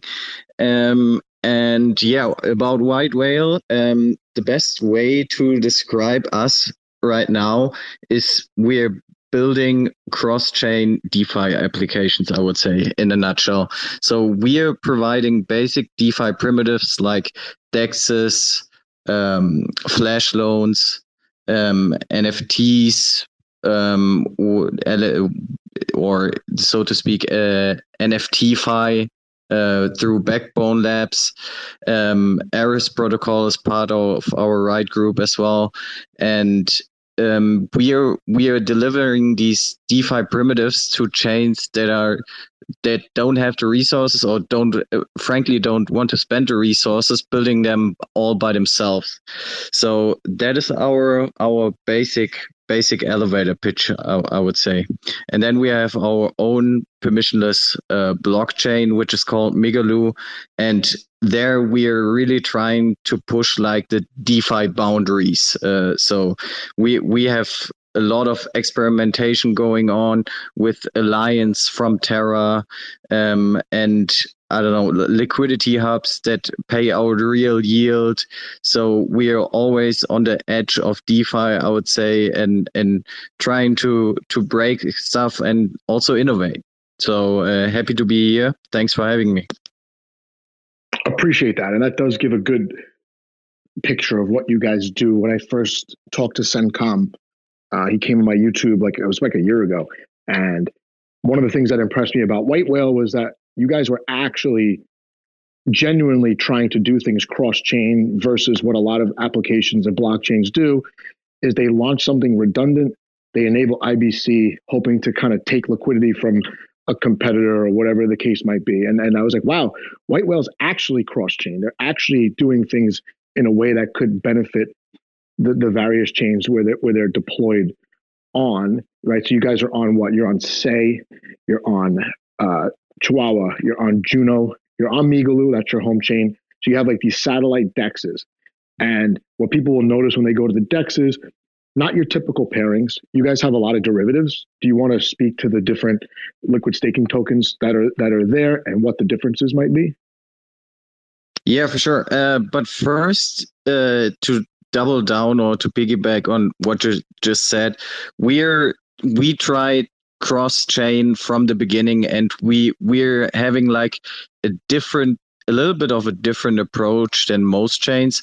So what people have to realize is with our DEX, liquidity stays on chain, and I think that is a feature that cannot be highlighted enough, and frankly it gets lost some of the times and don't really mentioned, but that is so much better in our opinion for the individual chains, because if, let's say, for example, if White Whale were to go down, it doesn't really matter for that individual chain because liquidity is on that chain, right? So it doesn't really matter if Migaloo goes down, if any other Cosmos chain goes down. And we have seen this already, right? After the Terra crash, like chains actually can halt, or Osmosis has been halted before, and this really doesn't affect other chains. So yeah, I think that's really important. That's a really important feature that distinguishes us from other chains. And regarding the LSTs, so we have, like I mentioned, the Ride Group before, and this is really for cross-chain building. So with our expertise, so to speak, that we built over the last 2 years, we founded this Ride Group in which we integrate all sorts of builders that want to build cross-chain. And 2 of these builders are actually Ares Protocol and Backbone Labs. And Ares Protocol and Backbone Labs, they both issue, like you said, derivatives or liquid staking tokens. And these are all cross-chain as well, and are not only confined to Whale itself, but they're also issuing them on Juno. So there's AMP Juno and Bone Juno. There's AMP Whale and Bone Whale. There's AMP Luna and Bone Luna, and so on and so forth. And they have also, like, you can ask the question now, why 2 different liquid staking providers, right? And the answer to that is really, first of all, it's not really good to have only one liquid staking provider. Like we see the centralization problem on Ethereum right now, where Lido has the majority of stake, and there's this danger that if Lido, I don't know, acts in some bad way that affects the whole Ethereum network. We wanted to prevent that in the first place.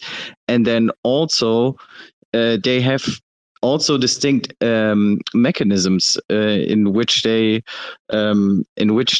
trying to attract value. So AMP or Eris Protocol with their AMP assets is really focused on DeFi and arbitrage. For example, they have all pretty much in all chains these ARP tokens, which are really interesting. So the way that works is, if I can explain it real quick, is you have your liquid staking derivatives, and you can trade in and out of the liquid staking derivative on Whitewell. So let's say, for example, AMP Juno to Juno has a set ratio, right? Where you can unstake and then wait 21 days and then you will receive your underlying Juno. But if you trade in and out of these liquid staking derivatives, sometimes a whale doesn't want to wait 21 days, right? So he dumps all of his liquid staking derivatives on the market, which depacks the LST price. So AMP Juno is then cheaper to get, and an actor that is willing to wait 21 days can then buy these AMP Juno for a cheaper price, and then just unstake this AMP Juno for 21 days and make a profit off of that. And this is a really cool mechanism which Eris Protocol automated in their arbitrage vaults. So you can buy, for example, ARP Whale, and this mechanism will be used in the background automatically, and you will receive right now, I think it's way over 30% on real yield on these arbitrage vaults. So that is really cool.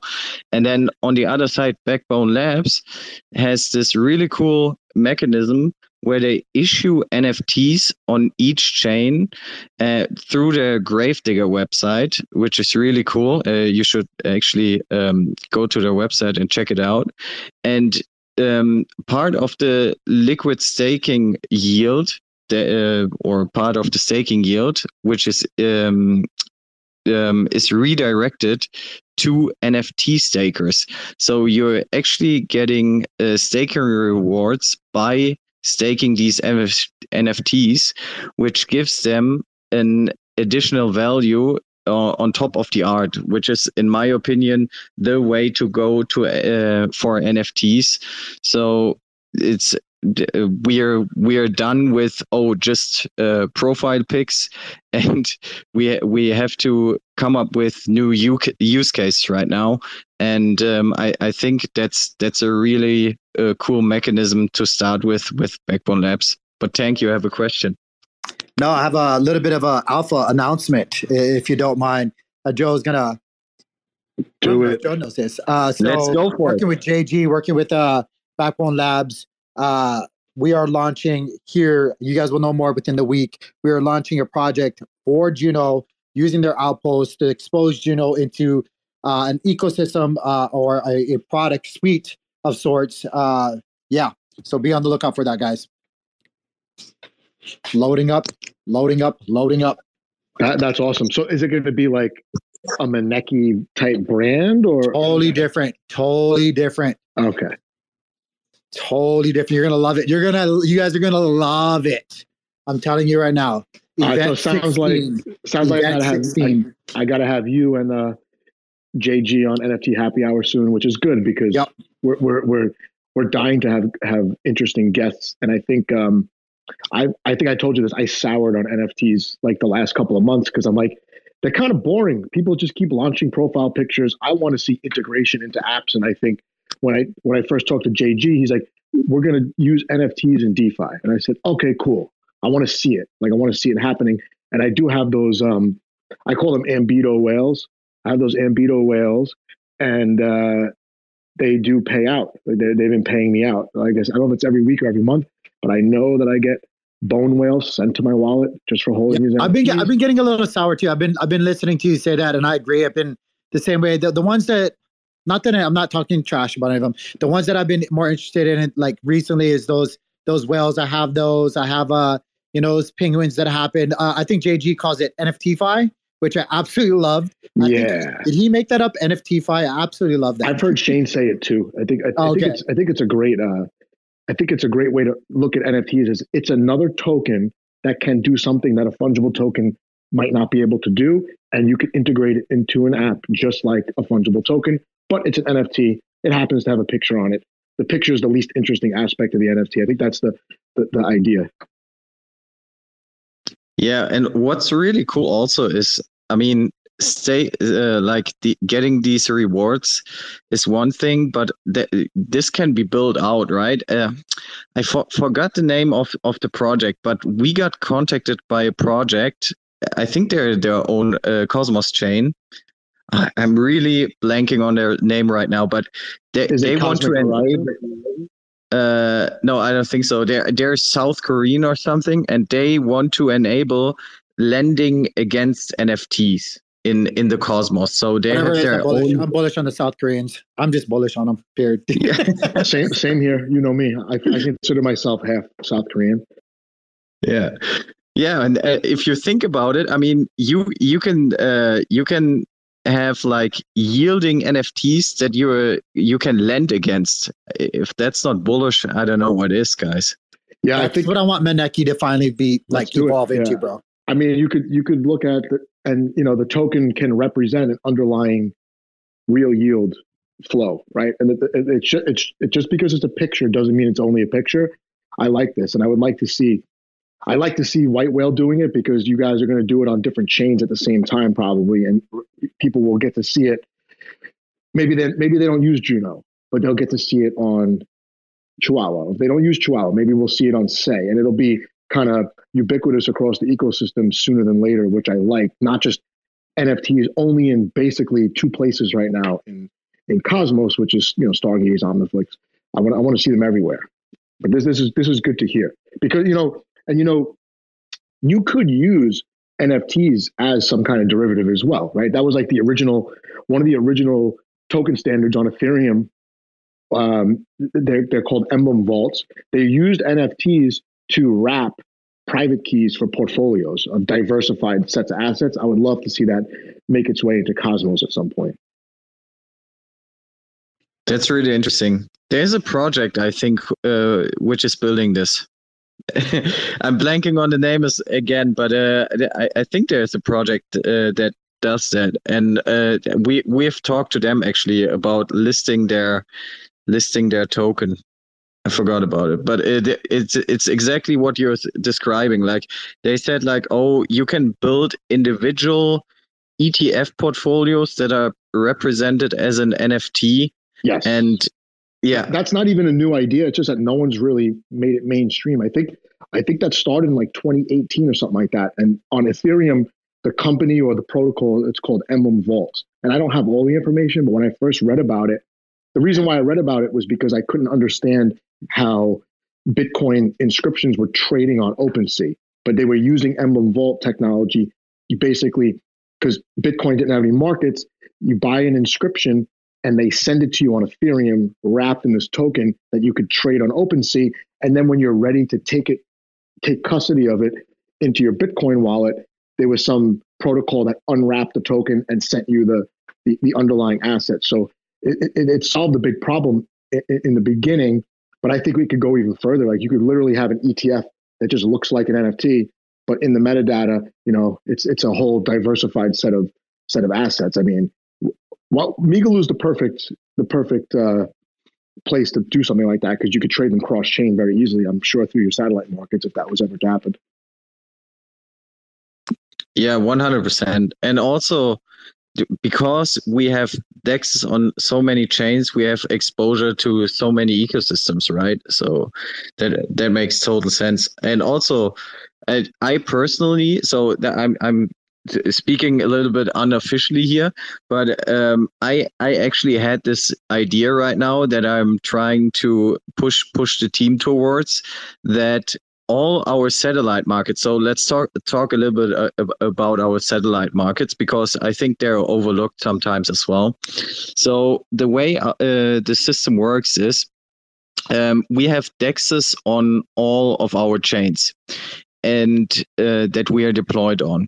And people swap there every day. And at 3 p.m. UTC, the swap or the protocol yield is swapped into whale over our DEX, and it gets paid out to bonders. And bonders are people that have either AMP whale or bone whale, which they bonded to our satellite markets, right? And we recently, because we wanted to make this more attractive, lowered our on-bonding time from 14 days to 1 day, just because like 14 days is so long in crypto. I remember having my a little bit of a personal story here, but I remember having my UST in osmosis locked for 14 days. That didn't work out too well. So we wanted to have like a short on bonding time, and you'll get these really high yields. I think on Migaloo right now, I can look it up right now, but we're 68% real yield on the Migaloo satellite market, right? So, and you will get this yield paid out in whale every day, 3 p.m. UTC, like I said. But my idea was it, like, for example, on Migaloo, like real whale yield is fine, right? Because people that are bonding to the Migaloo satellite market are bullish whale on general. But I thought to myself, okay, what could we do to have also not only whale bulls to bond to our satellite markets, but also external people, like, for example, let's say Injective, it's a hot chain right now, right? We have an Injective satellite market. What would bring me as an general Injective user, but not white whale user, to bond to the Migaloo satellite, to the white whale satellite market? And I thought maybe we should implement, and I would actually love to hear your thoughts on this as well. What if we would pay out the yield not only in whale, but for example, 50% whale and then 50% INJ on Injective, or 50% always of the native token of the according chain? I think that would be a really good idea to attract more bonders and also external people who are willing to buy then whale, because they're getting a super high yield in their native token. What do you guys think about that? Yeah, I think that's a good way to go for two reasons. Number one, like you said, the people that are using Injective, they probably care more about the Injective token than any other token because they're using that blockchain. And the other thing is, I would like to see a push for projects to pay out in the layer one token, or ideally a stable coin eventually, rather than their own token. If they're a project that really doesn't need a token so much, I understand that you guys are a layer one, you do need a token, but not everyone's using your layer one. I think there's a good way. It's almost like outreach to the satellite markets. And if you're going to use Injective, yeah, I mean, if that was happening on another chain, I would definitely be more likely to take a look for sure. Yeah, 100%. And also, it's also always the feeling like, for example, I personally, I use GMX, right? Or I'm a GMX staker, so to speak. And I'm every day getting more Ethereum. And if you're getting your yield in a different coin that the project is not able to print, that's the feeling of real yield, I mean, we have real yield on our satellite markets at the moment as well, right? It is real yield, but it doesn't feel really like real yield, maybe for some people, because it's still only the whale token that gets paid out to bonders, right? But if you would get the native gas token of that chain, that would actually feel like for everybody, because then there's no discussion. I mean, white whale cannot print Injective, right? So this that would be, I think that would attract a lot of people, in my put it this opinion. way, if you guys were able to launch on, let's say Neutron, and you were going to pay out some yield in Atom tokens, it would absolutely have my attention and would probably get the attention of some people who are using osmosis primarily, and they're interested in what's happening on Neutron. That might be like a push to like at least bond some liquidity there, even if you are LPing on other decks. Yeah, I think that's a good idea, and the way to go, in my opinion. Like I said, the idea within the team is not. I mean, it's my idea. I have to push more for it, but I think that's the way to go. And like you said, like for example, Atom. I mean, we could even split. That would be a little bit further out, but we could even on every chain pay out Atom. So we could pay out a third in Whale, a third in the native gas asset, and a third in Atom, right? That would be totally feasible as well, because like I said, it's real yield. What you could do is you could do that almost like have tiers of liquidity providers. Let's say if you're providing liquidity under a certain amount, you don't have the option to get paid out in the other tokens, but it might push people to bond more tokens if they're getting paid out in a different, layer one. I think there's value to that, and I think it might, you might get some people who didn't plan on becoming quote unquote whales. It might tip the scales for them because I'm going to get paid out in Atom, I'm going to get paid out in Injective. These are part of my portfolio anyway, and even if they're not buying Whale necessarily in the beginning, down the road they might get converted. That's a really. Yeah. Sorry, I was going to say, it kind of gives me the vibes. It feels of like kind of what Kujira does, where it's like I just stake it and I get a basket back of yield. And I've always been a kind of a fan of that. Like I like it. See, I don't like getting the basket because a lot of it's dust. But if it was like a layer one token, like Atom or Injective is a good example. Like these are top 50. Yeah, that's definitely ideal. I do like that. I mean, I have Whale, I have Arb Whale, I have Bone Whale, I have all of them, and I bond to the Migaloo satellite, and I think I'm bonding to Juno. I don't know. I got to double check, but I like using the protocol. You do have to use it to really figure out how it works. There are a lot of tokens, and actually, for the last couple minutes, was wondering if you could give us a quick overview of some of the other tokens, right? You're going to have, well, first of all, you guys have a good relationship with raccoons. That's awesome. People love raccoons, even though on Spaces, the people with the raccoon PFPs are the most annoying people probably. But you have Ash, you have Guppy, you have, what are the other ones? You have Ride, right? Or Sail. Can you just quick comment on some of those, even if you don't want to speak for the projects that you're not involved in necessarily? Yeah, sure. I mean, these are all part essentially of the Ride group. Maybe they formed natively in the Migaloo ecosystem, like in the case of the Ash DAO. But we also have. Let me give you a quick overview over the tokens, and then I actually want to give you some airdrop alpha, if that sounds good to you. So let's talk about Ash. So Ash is a burning derivative of Whale, essentially.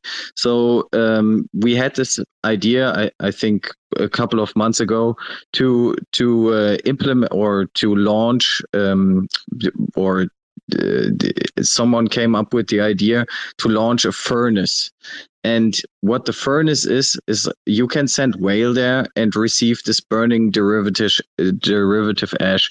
And that kind of developed into almost a meme token without the price appreciation, although it made a 1000x or something and almost reach, or at some point reach parity with Whale, which is crazy.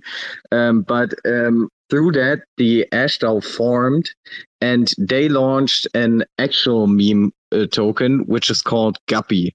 And the idea is to basically have the Ash DAO like generate different revenue streams for them and push the Migaloo ecosystem forward, so they can get the word out and have a sustainable DAO.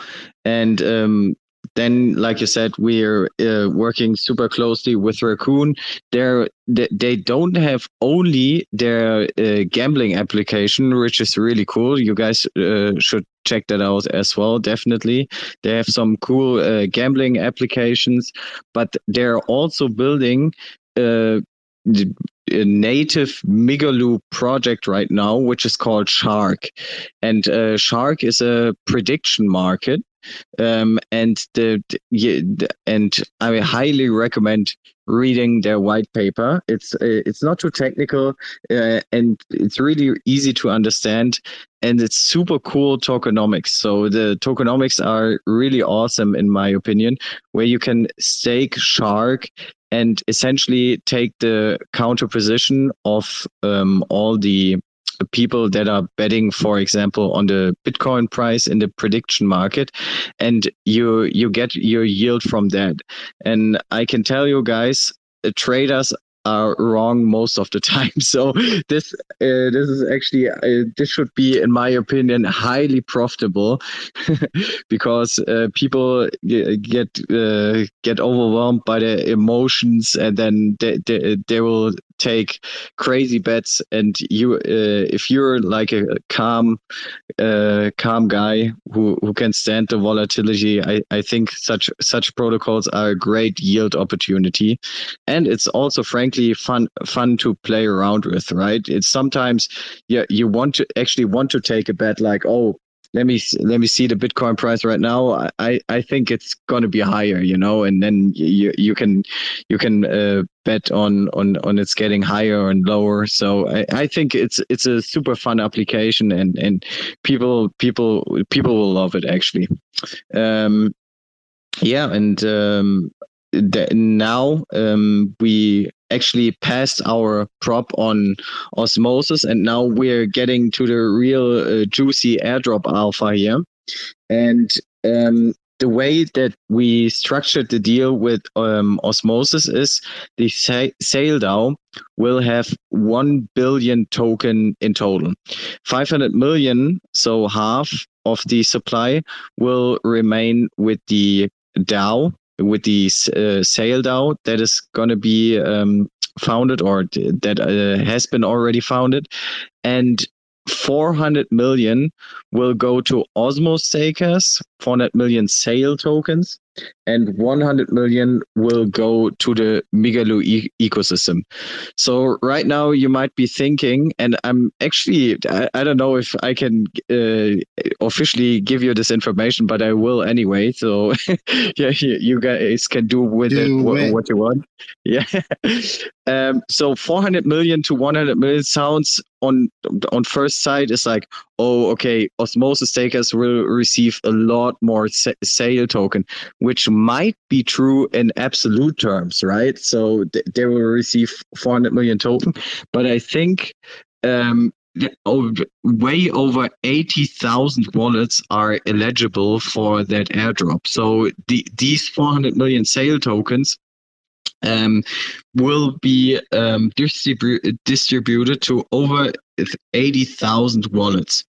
And just a little bit for context, where give you a rough approximation, like how the sale token is going to be valued. So Osmosis committed like 3.5 million Osmo to the sale DAO, and White Whale 10 million whale, which is like 500,000 from the whale side, and I think roughly. So where's the Osmo price right now? Is it $2? Almost $1, right? So 7 million roughly, $7.5 million roughly. Let's say the TVL becomes the market cap of the sale token. 400 million will go to Osmo stakers, and 100 million will go to white whale or to the Megalo ecosystems, and you have to do missions for that. And maybe Joe, you can pin up the tweet where we posted the missions. And yeah, I think Sancom said today there are right now 2,500 wallets that have qualified for the sale airdrop.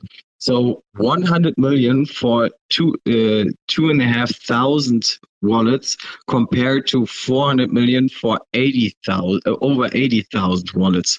So this sale airdrop is gonna be super juicy for the white whale community, and if you complete these missions, I think that's gonna be worth your time. I'm not that big of an airdrop hunter, but I'm telling you, I found this one because this is gonna be a great opportunity in my eyes.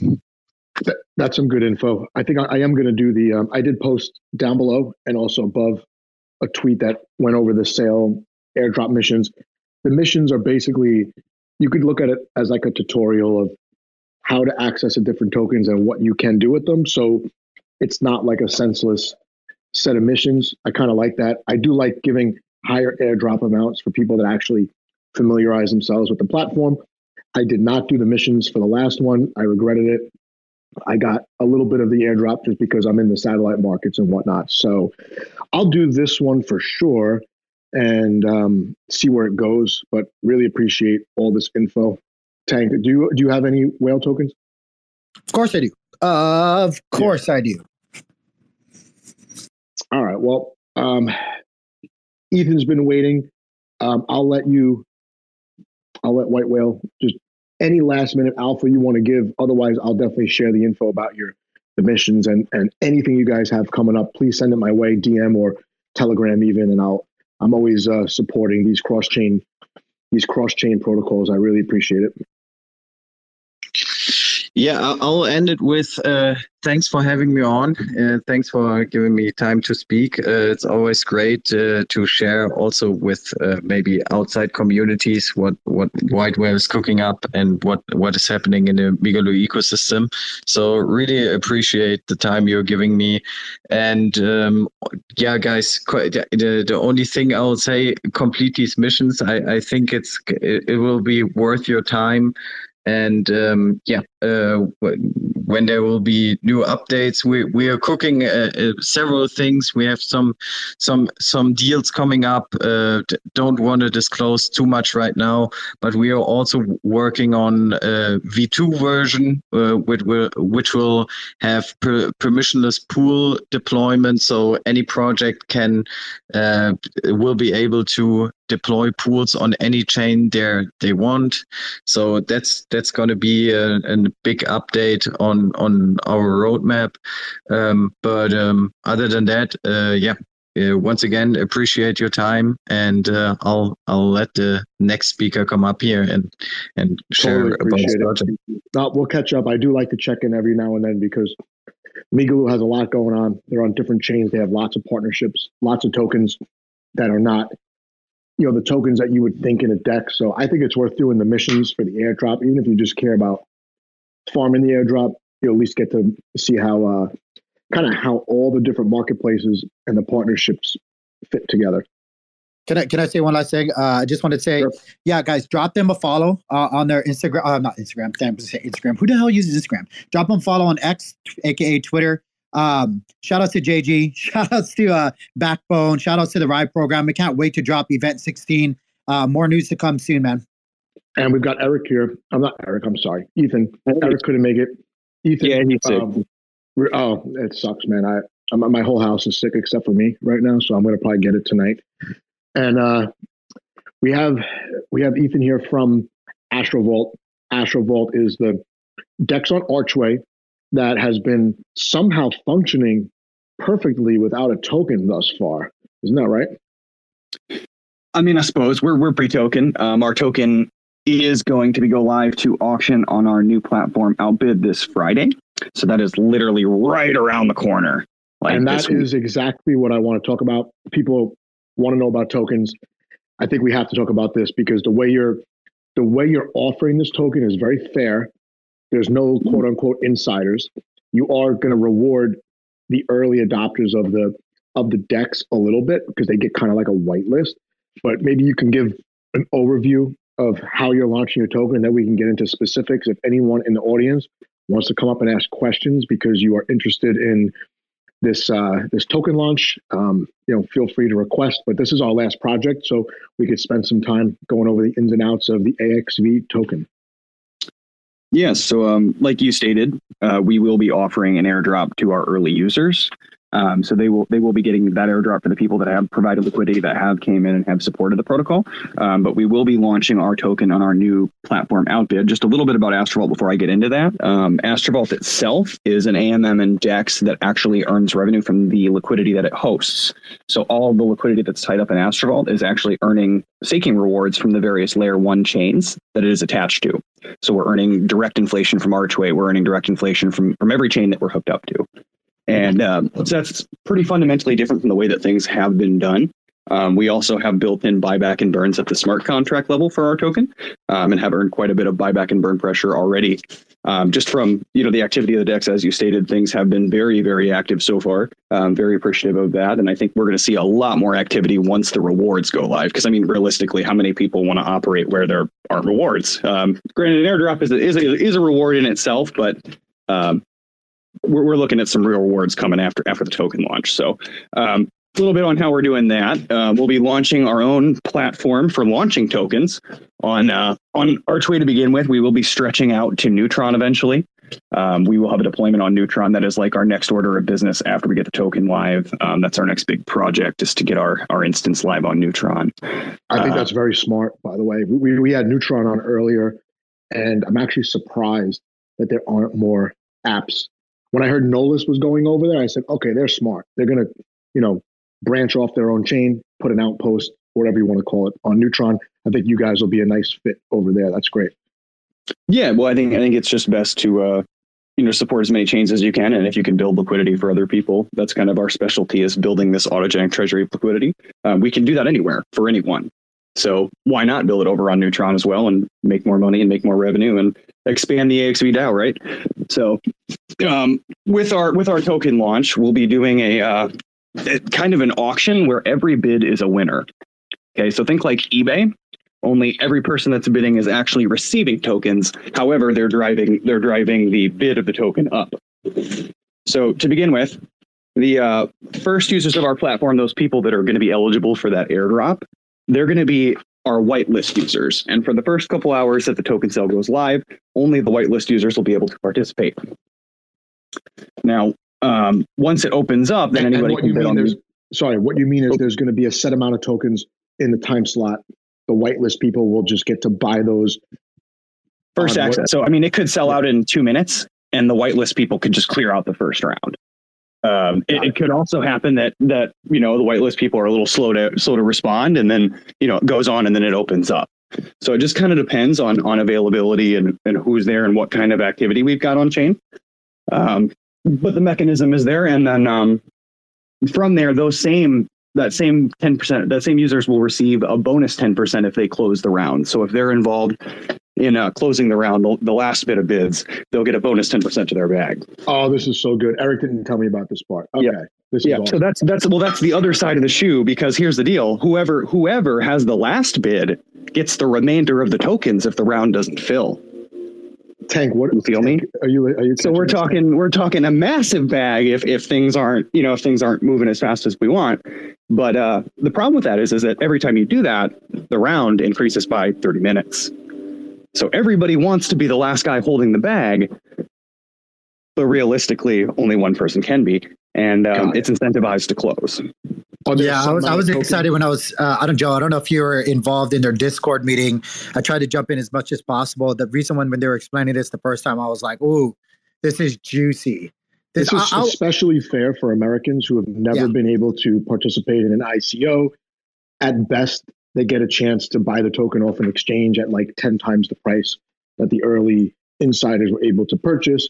This is very fair. It's very fair. Well, even if you want nothing to do with the token, it's you have to acknowledge that this is fair, and the whitelist is very fair as well because a lot of people have been supplying liquidity on the platform in anticipation of this token launch. Right. So for legal reasons, we're obviously not marketing to U.S. users. No, but, Americans should not use the platform. cough. Yeah, you definitely. Can watch it. You could watch it unfold without being geo-blocked. Is what I meant to say. Absolutely, Sentinel though. You know, PVPN, solid team over there. So, anyways, moving on. I'm definitely stoked for the upcoming launch. Each round will increase by 8% per round. So there'll be more than one round. The first round will be like 0.5% to 1% of the supply, I believe. And then each round that fills from there will increase 8%. So kind of allows us to fill out. What's the total amount of the supply that's going to be allocated for this event? I believe it's 200 million, but don't quote me on that. Eric's the numbers guy. What percent is that approximately for the overall? Oh, the total percent? Let me look. Yeah, you can ballpark it. I'm just curious how this is going to look. I think it's like 10. So 10% are going to be for sale. And then in addition to that, there'll be a small airdrop. You don't quote me on that, though. Hold on. I have to pull up a whole Foreman sheet here that I'm not up to date on. He changes it all the time. So, but yeah, definitely a different way of doing things. So yeah, basically you'll be getting tickets for each bid, and then at the end you'll be able to redeem your tickets for tokens. There is some vesting though. Each round, basically it will add a month of vest for each round that completes. So the people that are in that first round will be vesting for the longest period of time if it goes on and fills all of the rounds. And the people that are in that last round will have their tokens available immediately. So that kind of creates a situation where the people that got the best deal are waiting the longest, and the people that got the worst deal have their tokens available more quickly, and kind of solve some of the fairness issues we've seen around, the early buy-in, people dumping all over the heads of the people that just joined in. That was kind of an issue we saw in the past with different things like CoinList that affected different networks. And we were seeing some people having some really bad experiences where they were trying to get into these new projects and they were getting a good price. I mean, in retrospect, especially if you look at the chart movement in the last 6 months, a lot of these projects that people were complaining about ended up taking off with the start of the bull, this minor entrance to the bull run. But the way that initial coin offerings or whatever you want to call it, whenever these things happen, I think two things get screwed up. I think number one, I think the valuation of the token is usually way off, like reality, whether it's too high or too low. And then the other thing that happens is only certain people are able to get in when they want to. I'm curious if you guys seem to solve the second problem here by making it open to, maybe if an American is on vacation in like Estonia, let's say, you're able to access this, right? But the other problem, like I said, the valuations get completely screwed up. Do you think that this has also partially solved that? Like, is the valuation going to be determined kind of like by a wisdom of the crowd type thing? At least. So it's kind of a middle ground on this one. So it's like you have to set your base valuation, which allows you to set like, this is the minimum I'm willing to take kind of thing. And then from there is some price discovery with, like I said, each round increasing 8%. You could go up to a total of like, as many rounds as you want. We can set it however many rounds you wish to go for. So theoretically, you could have price discovery up until you stop selling, up until you no longer are able to fill the round. So yeah, I think it does solve on that side for sure. Yeah, I think you're right, because Stream Swap was okay. I still don't get how price discovery is done in such a short amount of time. But I think your way is cool because it's more inclusive, so there'll be more people involved in the price discovery aspect. This essentially is going to price out the whole supply, right? So this is kind of a crucial event. Yeah, to determine, what the initial supply, what the initial valuation should be at least, right? And then it's also gamified, like I had mentioned before. You're kind of pitting people against each other. You can also set custom nicknames to stoke some rivalries. Encourage some back and forth. Definitely good to keep some competition in the mix. Yeah. Is there a dummy site that's live, or is this going to pop up at like? We can work on getting a testable demo that cycles or something. We don't have one live currently and available. We have been doing demos in our Discord. What about just like a screenshot of what that screen is going to look like when people log in? Yeah, I can definitely. I've got a bunch of them laying around. I can grab you one, Joe. No problem. And Eric told me it'll be fine on a phone with a Leap wallet. Oh yeah, you should be good with Leap, with Kepler, with a Ledger, with the phone. Should be good anywhere around. All right, we are cool. And then, all right, I've been following Astrovault for a long time. You guys were kind of supporting us as well on our end, sponsoring NFT Nashville, which we definitely appreciate. Some people have been using the DEX not even knowing that a token is coming, but now they should know. They're going to see it anyway on the platform. What can people do with the token once they buy it? Let's say it's vesting or whatever the process is. I buy tokens, let's say in that first round of bidding. Now what do? Do I just wait for this period to finish, or can I do something with it immediately? So the people that were at the end of the round will have their tokens available immediately. The people that are vesting will have to wait for their tokens to unlock. One of the interesting utilities of our token that you guys were talking about, earning yield in the native token. One of the things you'll actually be able to do with AXV is stake AXV to earn Atom or Archway or any of the various layer 1 tokens that we support infrastructure on. You definitely have to explain that a little bit. Yeah, so like I said before, one of the primary things that for everyone that's listening, this is like a project token, but it's not really a project token, right? Astrovault's not their own layer 1; they're an app on Archway.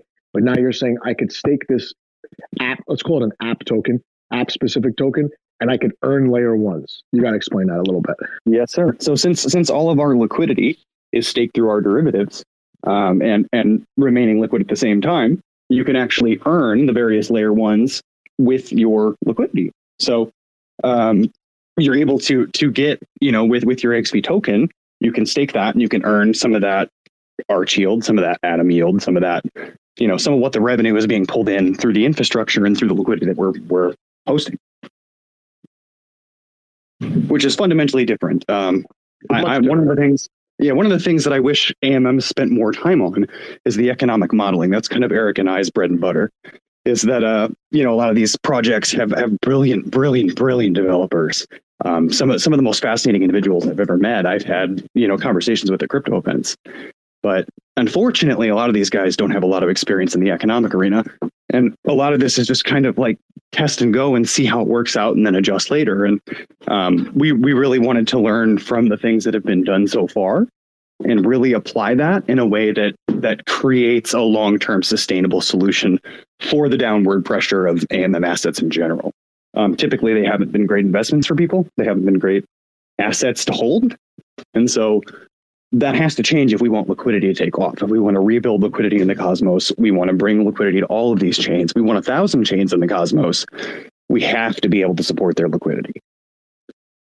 And there's like a mental block to get over as well. From the end user's perspective, you kind of take everything for granted. Like, okay, I'm going to buy this token. Why am I buying it? Well, I'm buying it so that I could put it in a liquidity pool, lock it up, and get rewards in the same token. Right? Like that's kind of been the model for LPing and incentivizing LPing, but those rewards always go down in percent and also value. And you guys have a different model.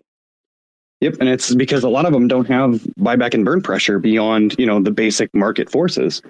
And unfortunately, if you're offering a rewards token, people are probably selling those rewards because they need to make their money.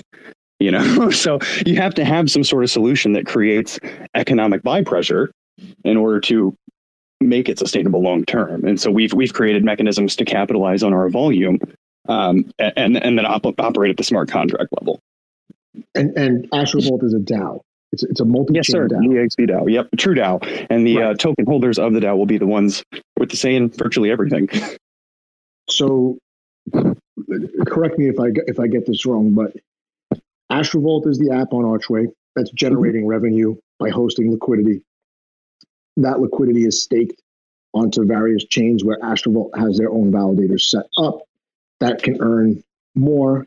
Let's assume a token prices stay the same. That's going to earn more through staking. That's going to go to the DAO. The AXV token is, in some respects, also a governance token for that treasury, right? Yes, and the AXV token and the various tokens that are in our LPs will have governance power over the various L1 ecosystems. So like if you're LPing Atom in an Atom pool, you should be able to participate in Atom governance still, right? You shouldn't have to choose between staking and participating in governance. So that's the biggest problem that I think has to get solved with governance, is that the passive stakers are not necessarily the ones who make that blockchain or that application actually work. It's the people that LP. They take on all sorts of risks to LP. Sometimes they have to lock up their tokens. I know that Osmo kind of partially addressed this with the superfluid staking, which I thought was great. But you have to have a way to put skin in the game and also vote in governance as well. Yes, sir. And we need to build liquidity in the Cosmos ecosystem. That's like the end of the day. We absolutely need to rebuild the liquidity around here, and we need to keep it building. We can't have our liquidity going back to places like Ethereum, who already has an advantage on us. Yeah. Well, earlier Jackal was talking about, they're obviously completely different than you guys in terms of what they're trying to do. Right? They have they're a layer 1 token as well. They were talking about setting up pools outside the ecosystem on, I think he said Arbitrum or Optimism. I can't remember. Have you guys explored that at all? I know AXV is not live, but once it is live, is there an advantage to doing that for Astrovault, of setting some pools up outside of Cosmos? Oh, yeah, we definitely will scale to Ethereum and to Avalanche and to a variety of ecosystems in the future. Our model can go anywhere, and actually our cross-chain routing will be able to incorporate those chains seamlessly, which is really interesting. But we're not quite there yet. We want to get Neutron under our belt. We want to make sure that instantiation is running smoothly, and then we'll be stretching our legs heavily from there. But Ethereum is definitely on the board, as well as Avalanche and a few other different ecosystems that we 100% will be deploying on and utilizing with our main instantiation. So you'll be able to use the Cosmos interoperability with Ethereum and Avalanche. That's cool. Yeah, and I don't know if you guys noticed, but for a few minutes I scrolled down and the official account for Maya Protocol was down there. Maya Protocol is different. I wouldn't call them an ecosystem, but they utilize Cosmos interoperability, and they do swaps, like 1-for-1 swaps. Curious if you guys have ever reached out to them, because they're very similar to Thorchain, but it looks like they deal with much lower cap tokens as well. Interesting. No, I'm not familiar with them. I'll have to. I think they're a friendly fork of Thorchain. That Thorchain has mainly like the top 20 assets or whatever it is. Maya Protocol's got a variety of assets that are generally lower liquidity, and you can swap between ecosystems that are just not interoperable. Yeah, but I think the future is cross-chain, and I think the people that really implement that well will succeed in the long term. I think it's all about how well we can connect and how well we can build together, and we need to make sure that our economic modeling is aligned on that front.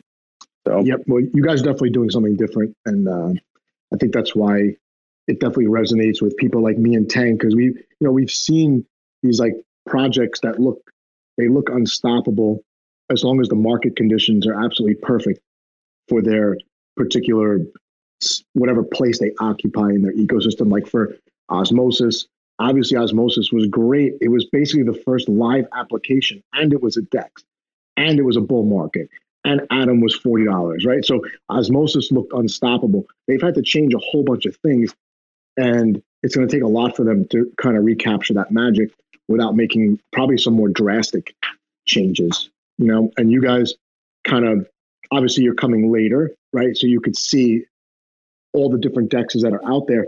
Was there any DEX that you did take some ideas from, or were you trying to do stuff totally different?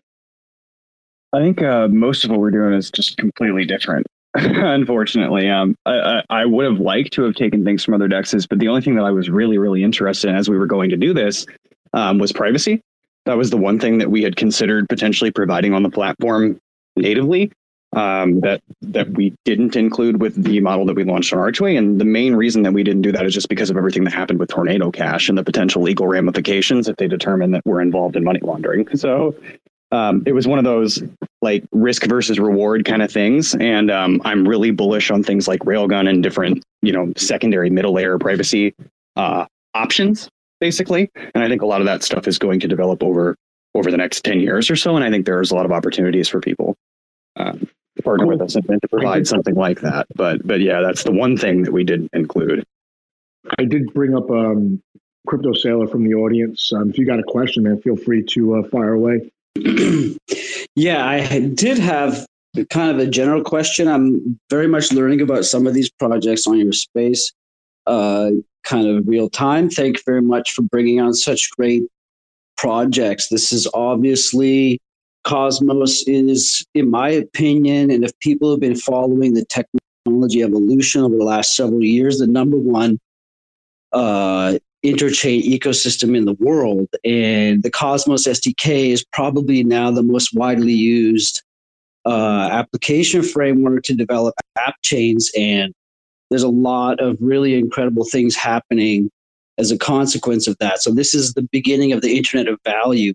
And in general, my kind of idea was there are, yes, definitely ways to tackle tokenomics and look at things like how to incentivize certain aspects of these applications. But also, what is, do you think, the key to providing value to the market from DeFi applications? Jackal, like you said, is somewhat different because they have an application to deliver a certain value proposition to the market. Whereas if we look at the DeFi space, as you've mentioned, several existing projects, Thorchain, friendly forks of that, Osmosis. What is, do you think, the key to delivering value to the marketplace for DeFi protocols in a highly competitive space? I think you touched on one key point, which is that these great projects have tremendous strength on the tech side, maybe not as much strength on the business and finance side. So what are your thoughts on that? Well, you cut out quite a bit there. I apologize on my end. I'll try and answer that as best as I can. I would say that, projects definitely need help on the business and finance side. I would say that we personally are pursuing a lot of different angles to provide value to our token. One of the things that people aren't or haven't done historically is really look at value capture for the tokens that they launch. So they're launching tokens, they're creating the sell pressure, and then what gives it utility? What makes it interesting? What provides use for it? And a lot of that is just like, oh, I can sell it and make money. And so there has to be more than, oh, I can sell it. You know, obviously that's like step one, is to give it some utility. So initially you can use our token to stake for other layer ones. We're also going to be setting up a plan or a program where we can partner with other NFT sets, and you can actually equip an NFT to our pools and earn a boosted APR with our token for equipping an NFT. And we can also set up some really cool programs with those NFTs and using an NFT as a container for liquidity to earn extra yield and to earn on a basket and a whole bunch of different things in the NFT space that we'll be getting into in the next probably year or so. And beyond that, I think a lot of it comes down to kind of what you build and how you build it and how you integrate it, right? Yeah, that's a great point, because I've been in this space, maybe you can see my profile, over 12 years, mostly on the development side, also on some project bootstrapping and things like this. And there's been a whole entire notion of this cart in front of the horse mentality, where people were trying to get adoption, but it was kind of like adoption for what? Like a simple payments ledger like Bitcoin doesn't provide hardly any external utility. So definitely on not only the product development side, but also on the integrations and interfaces side, this is still, Web3 has still got probably a few years of evolution to go before it becomes in any way standardized, because, L1 is the most important priority. So do you think you have a strategy that's going to lead to your success for integrations? Have you done anything that leads to any kind of unique approach in that regard?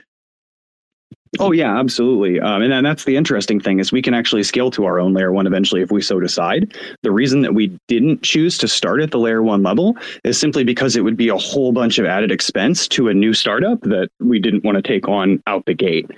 We wanted to apply as much capital as possible to growth and to making sure that we can continue building. And all of this is self-funded. We didn't take VC funds because we didn't want to be beholden to special interests, and we didn't want to have that massive sell pressure hanging over our entire community's heads down the road. So we're kind of doing things significantly differently with launching our own token and our own pad and all of that.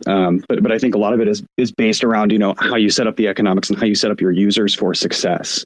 And so we're actually doing things different on the reward printing side too. We haven't talked about that yet. A lot of these dexes are just printing rewards at a set standard rate. Our DEX will actually be factoring in the profit, the actual rewards we're making off an LP pool, and it will adjust the reward ratios accordingly to the revenue that we're earning so that we don't inflate ourselves down to a dangerous location. So it's kind of learning from those past mistakes, creating new mechanisms and new ways of doing things, and then also capturing the value for what you create. So like I mentioned earlier, we're building those. We built that buyback and burn mechanism into the smart contracts of our exchange. So all of the volume we're capitalizing on. And then on top of that, all the volume from our plasma pools, our stable pools, is actually retained as protocol and liquidity. So our liquidity is not only growing from the layer one inflation directly, it's also growing from all of the activity on our app. So it's kind of a completely different way of doing things. Go ahead, Tank. Yeah, that's a... He's muted. Yeah, okay. I don't know if anybody else can No, speak. go ahead. I was gonna ask a question, but go ahead. No, I was just going to say thanks, kind of like a wrap up. Thanks for taking the chance to talk with you. I think you do have a lot of opportunity in the DeFi space. And definitely, there's something I was wondering, just last question. Are you able to capture revenues with any kind of sharing with the protocol that you're on? Do transaction fees for the layer one that your DEX is on in any way impact revenue for your model? And that's my last question. Thank you very much.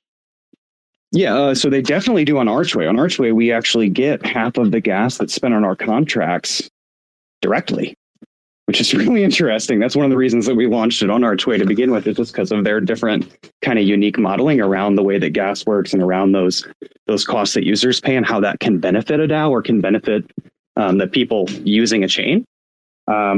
On other chains, it won't be as profitable. And yes, there is kind of a drawback from the expense. Like on Ethereum, obviously things are quite expensive. But I think we can work well in virtually any environment. Hey, that's awesome. Hey, so I had a question, Ethan. Tank, sorry to cut you off, but I'm gonna make your question actually the last one, because I do have to get ready for I have Sunny coming on my YouTube in like 45 minutes, and I want to make sure I have my ducks in a row for that. Otherwise, sure. If Ethan, if you feel like you didn't get everything out that you want to get out, we could definitely, schedule another one of these. Of course, maybe even talk about Quantum Club as well. But yeah, Tank, I'll let you ask the last question. Yeah, I think. Sorry, and thank you, Ethan. Forgive me because I was trying to pay attention during the Discord space for Outbid. What day is that again? And also, when we're bidding, is there a certain token? Is it going to be like USDC, or can we do it with Atom? Like what? Oh, good questions. Accepting? I got about $7,000 to $10,000 that I'm going to be waiting and deploying, and I have no rhyme or reason. I'm just going to be watching and deploying it like sporadically as the bids come in, depending if it's hot or cold, and we'll see what happens. But I'll need to know like what I need. Not that I almost said something out loud. Not the details, that I'm in the US, but yeah, the details, right? Okay, so we're announcing. We've announced that we're pushing that auction live on the 19th. It'll be at 6 p.m. UTC. That's Universal Time. That's 6 p.m. UTC, and you can participate. If you're going to participate, you can participate in Atom, XAtom, USDC Noble, USDC Grab, USDC Axel, and IST. Nice. That's a good variety. Nice spread. I feel like kind of gives people some stable options to participate that way. You're not having to worry about any fluctuating assets. Could you repeat it one more time? I did cut out a little bit. Absolutely, you're all good. We're going to be launching our outbid auction at 6 p.m. UTC on Friday. That's this Friday, the 19th. And that will be, again, at 6 p.m. UTC. You can participate in Atom, XAtom, USDC Noble, USDC Grav, that's Gravity Bridges, and USDC Axle and IST. Oh, very nice. And of course, feel free, send me any info. This week, I'm going to be putting together a little video for Astro Vault as well on my YouTube, just kind of how to get over there, the easiest route. Don't forget, if you guys never used Astro Vault before, you could use the DEX without actually having any Archway tokens to start. It'll do the first swap with Atom, I believe. Is Atom the only token it does the first swap with? That's how there's a couple different options. You'll have to look at what all they've added to it now. I know that it's Atom. I think there's a couple different choices you have for bootstrapping. Yeah, so people, you can head over there without any Arch tokens. Initially, that first swap is on the house. First one's always free in crypto. And Ethan, really appreciate it. Everybody who's been listening this whole time, appreciate it. Tank took 4 hours out of his day to hang with, or 3 hours this time, but usually it's more, to hang with me. I appreciate that. I was DMing Tank. I said, maybe we should start calling this something different to make it more exciting, but we had good guests on today. Like we said before, these are four of the projects that could really articulate exactly what they're doing and why they're doing it.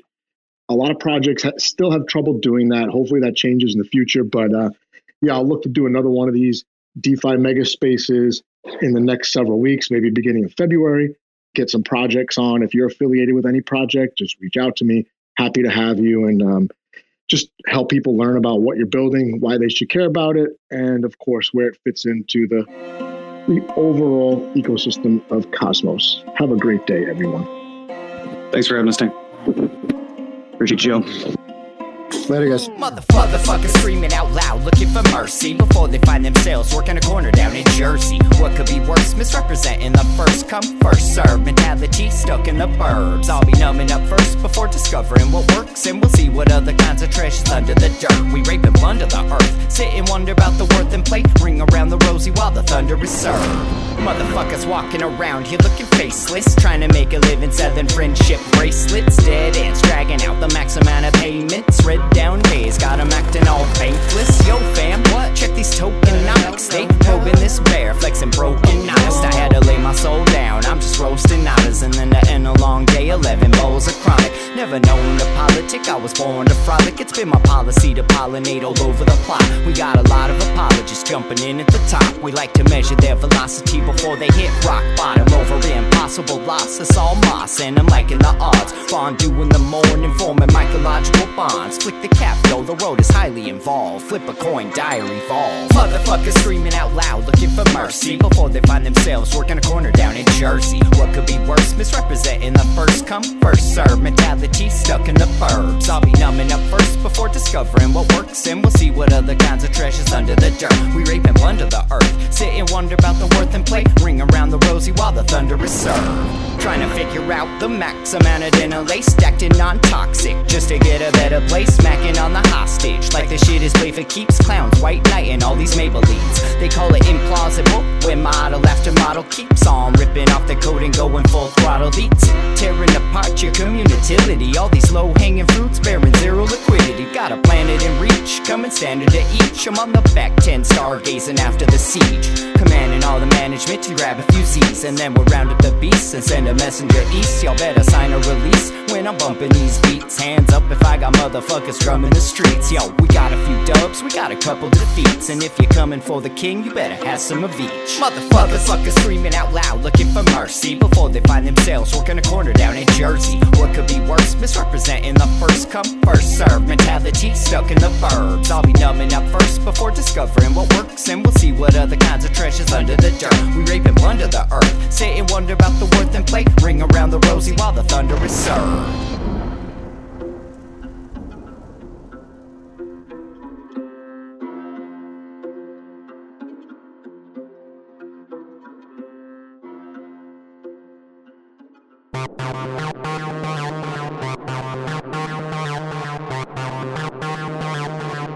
TerraSpaces.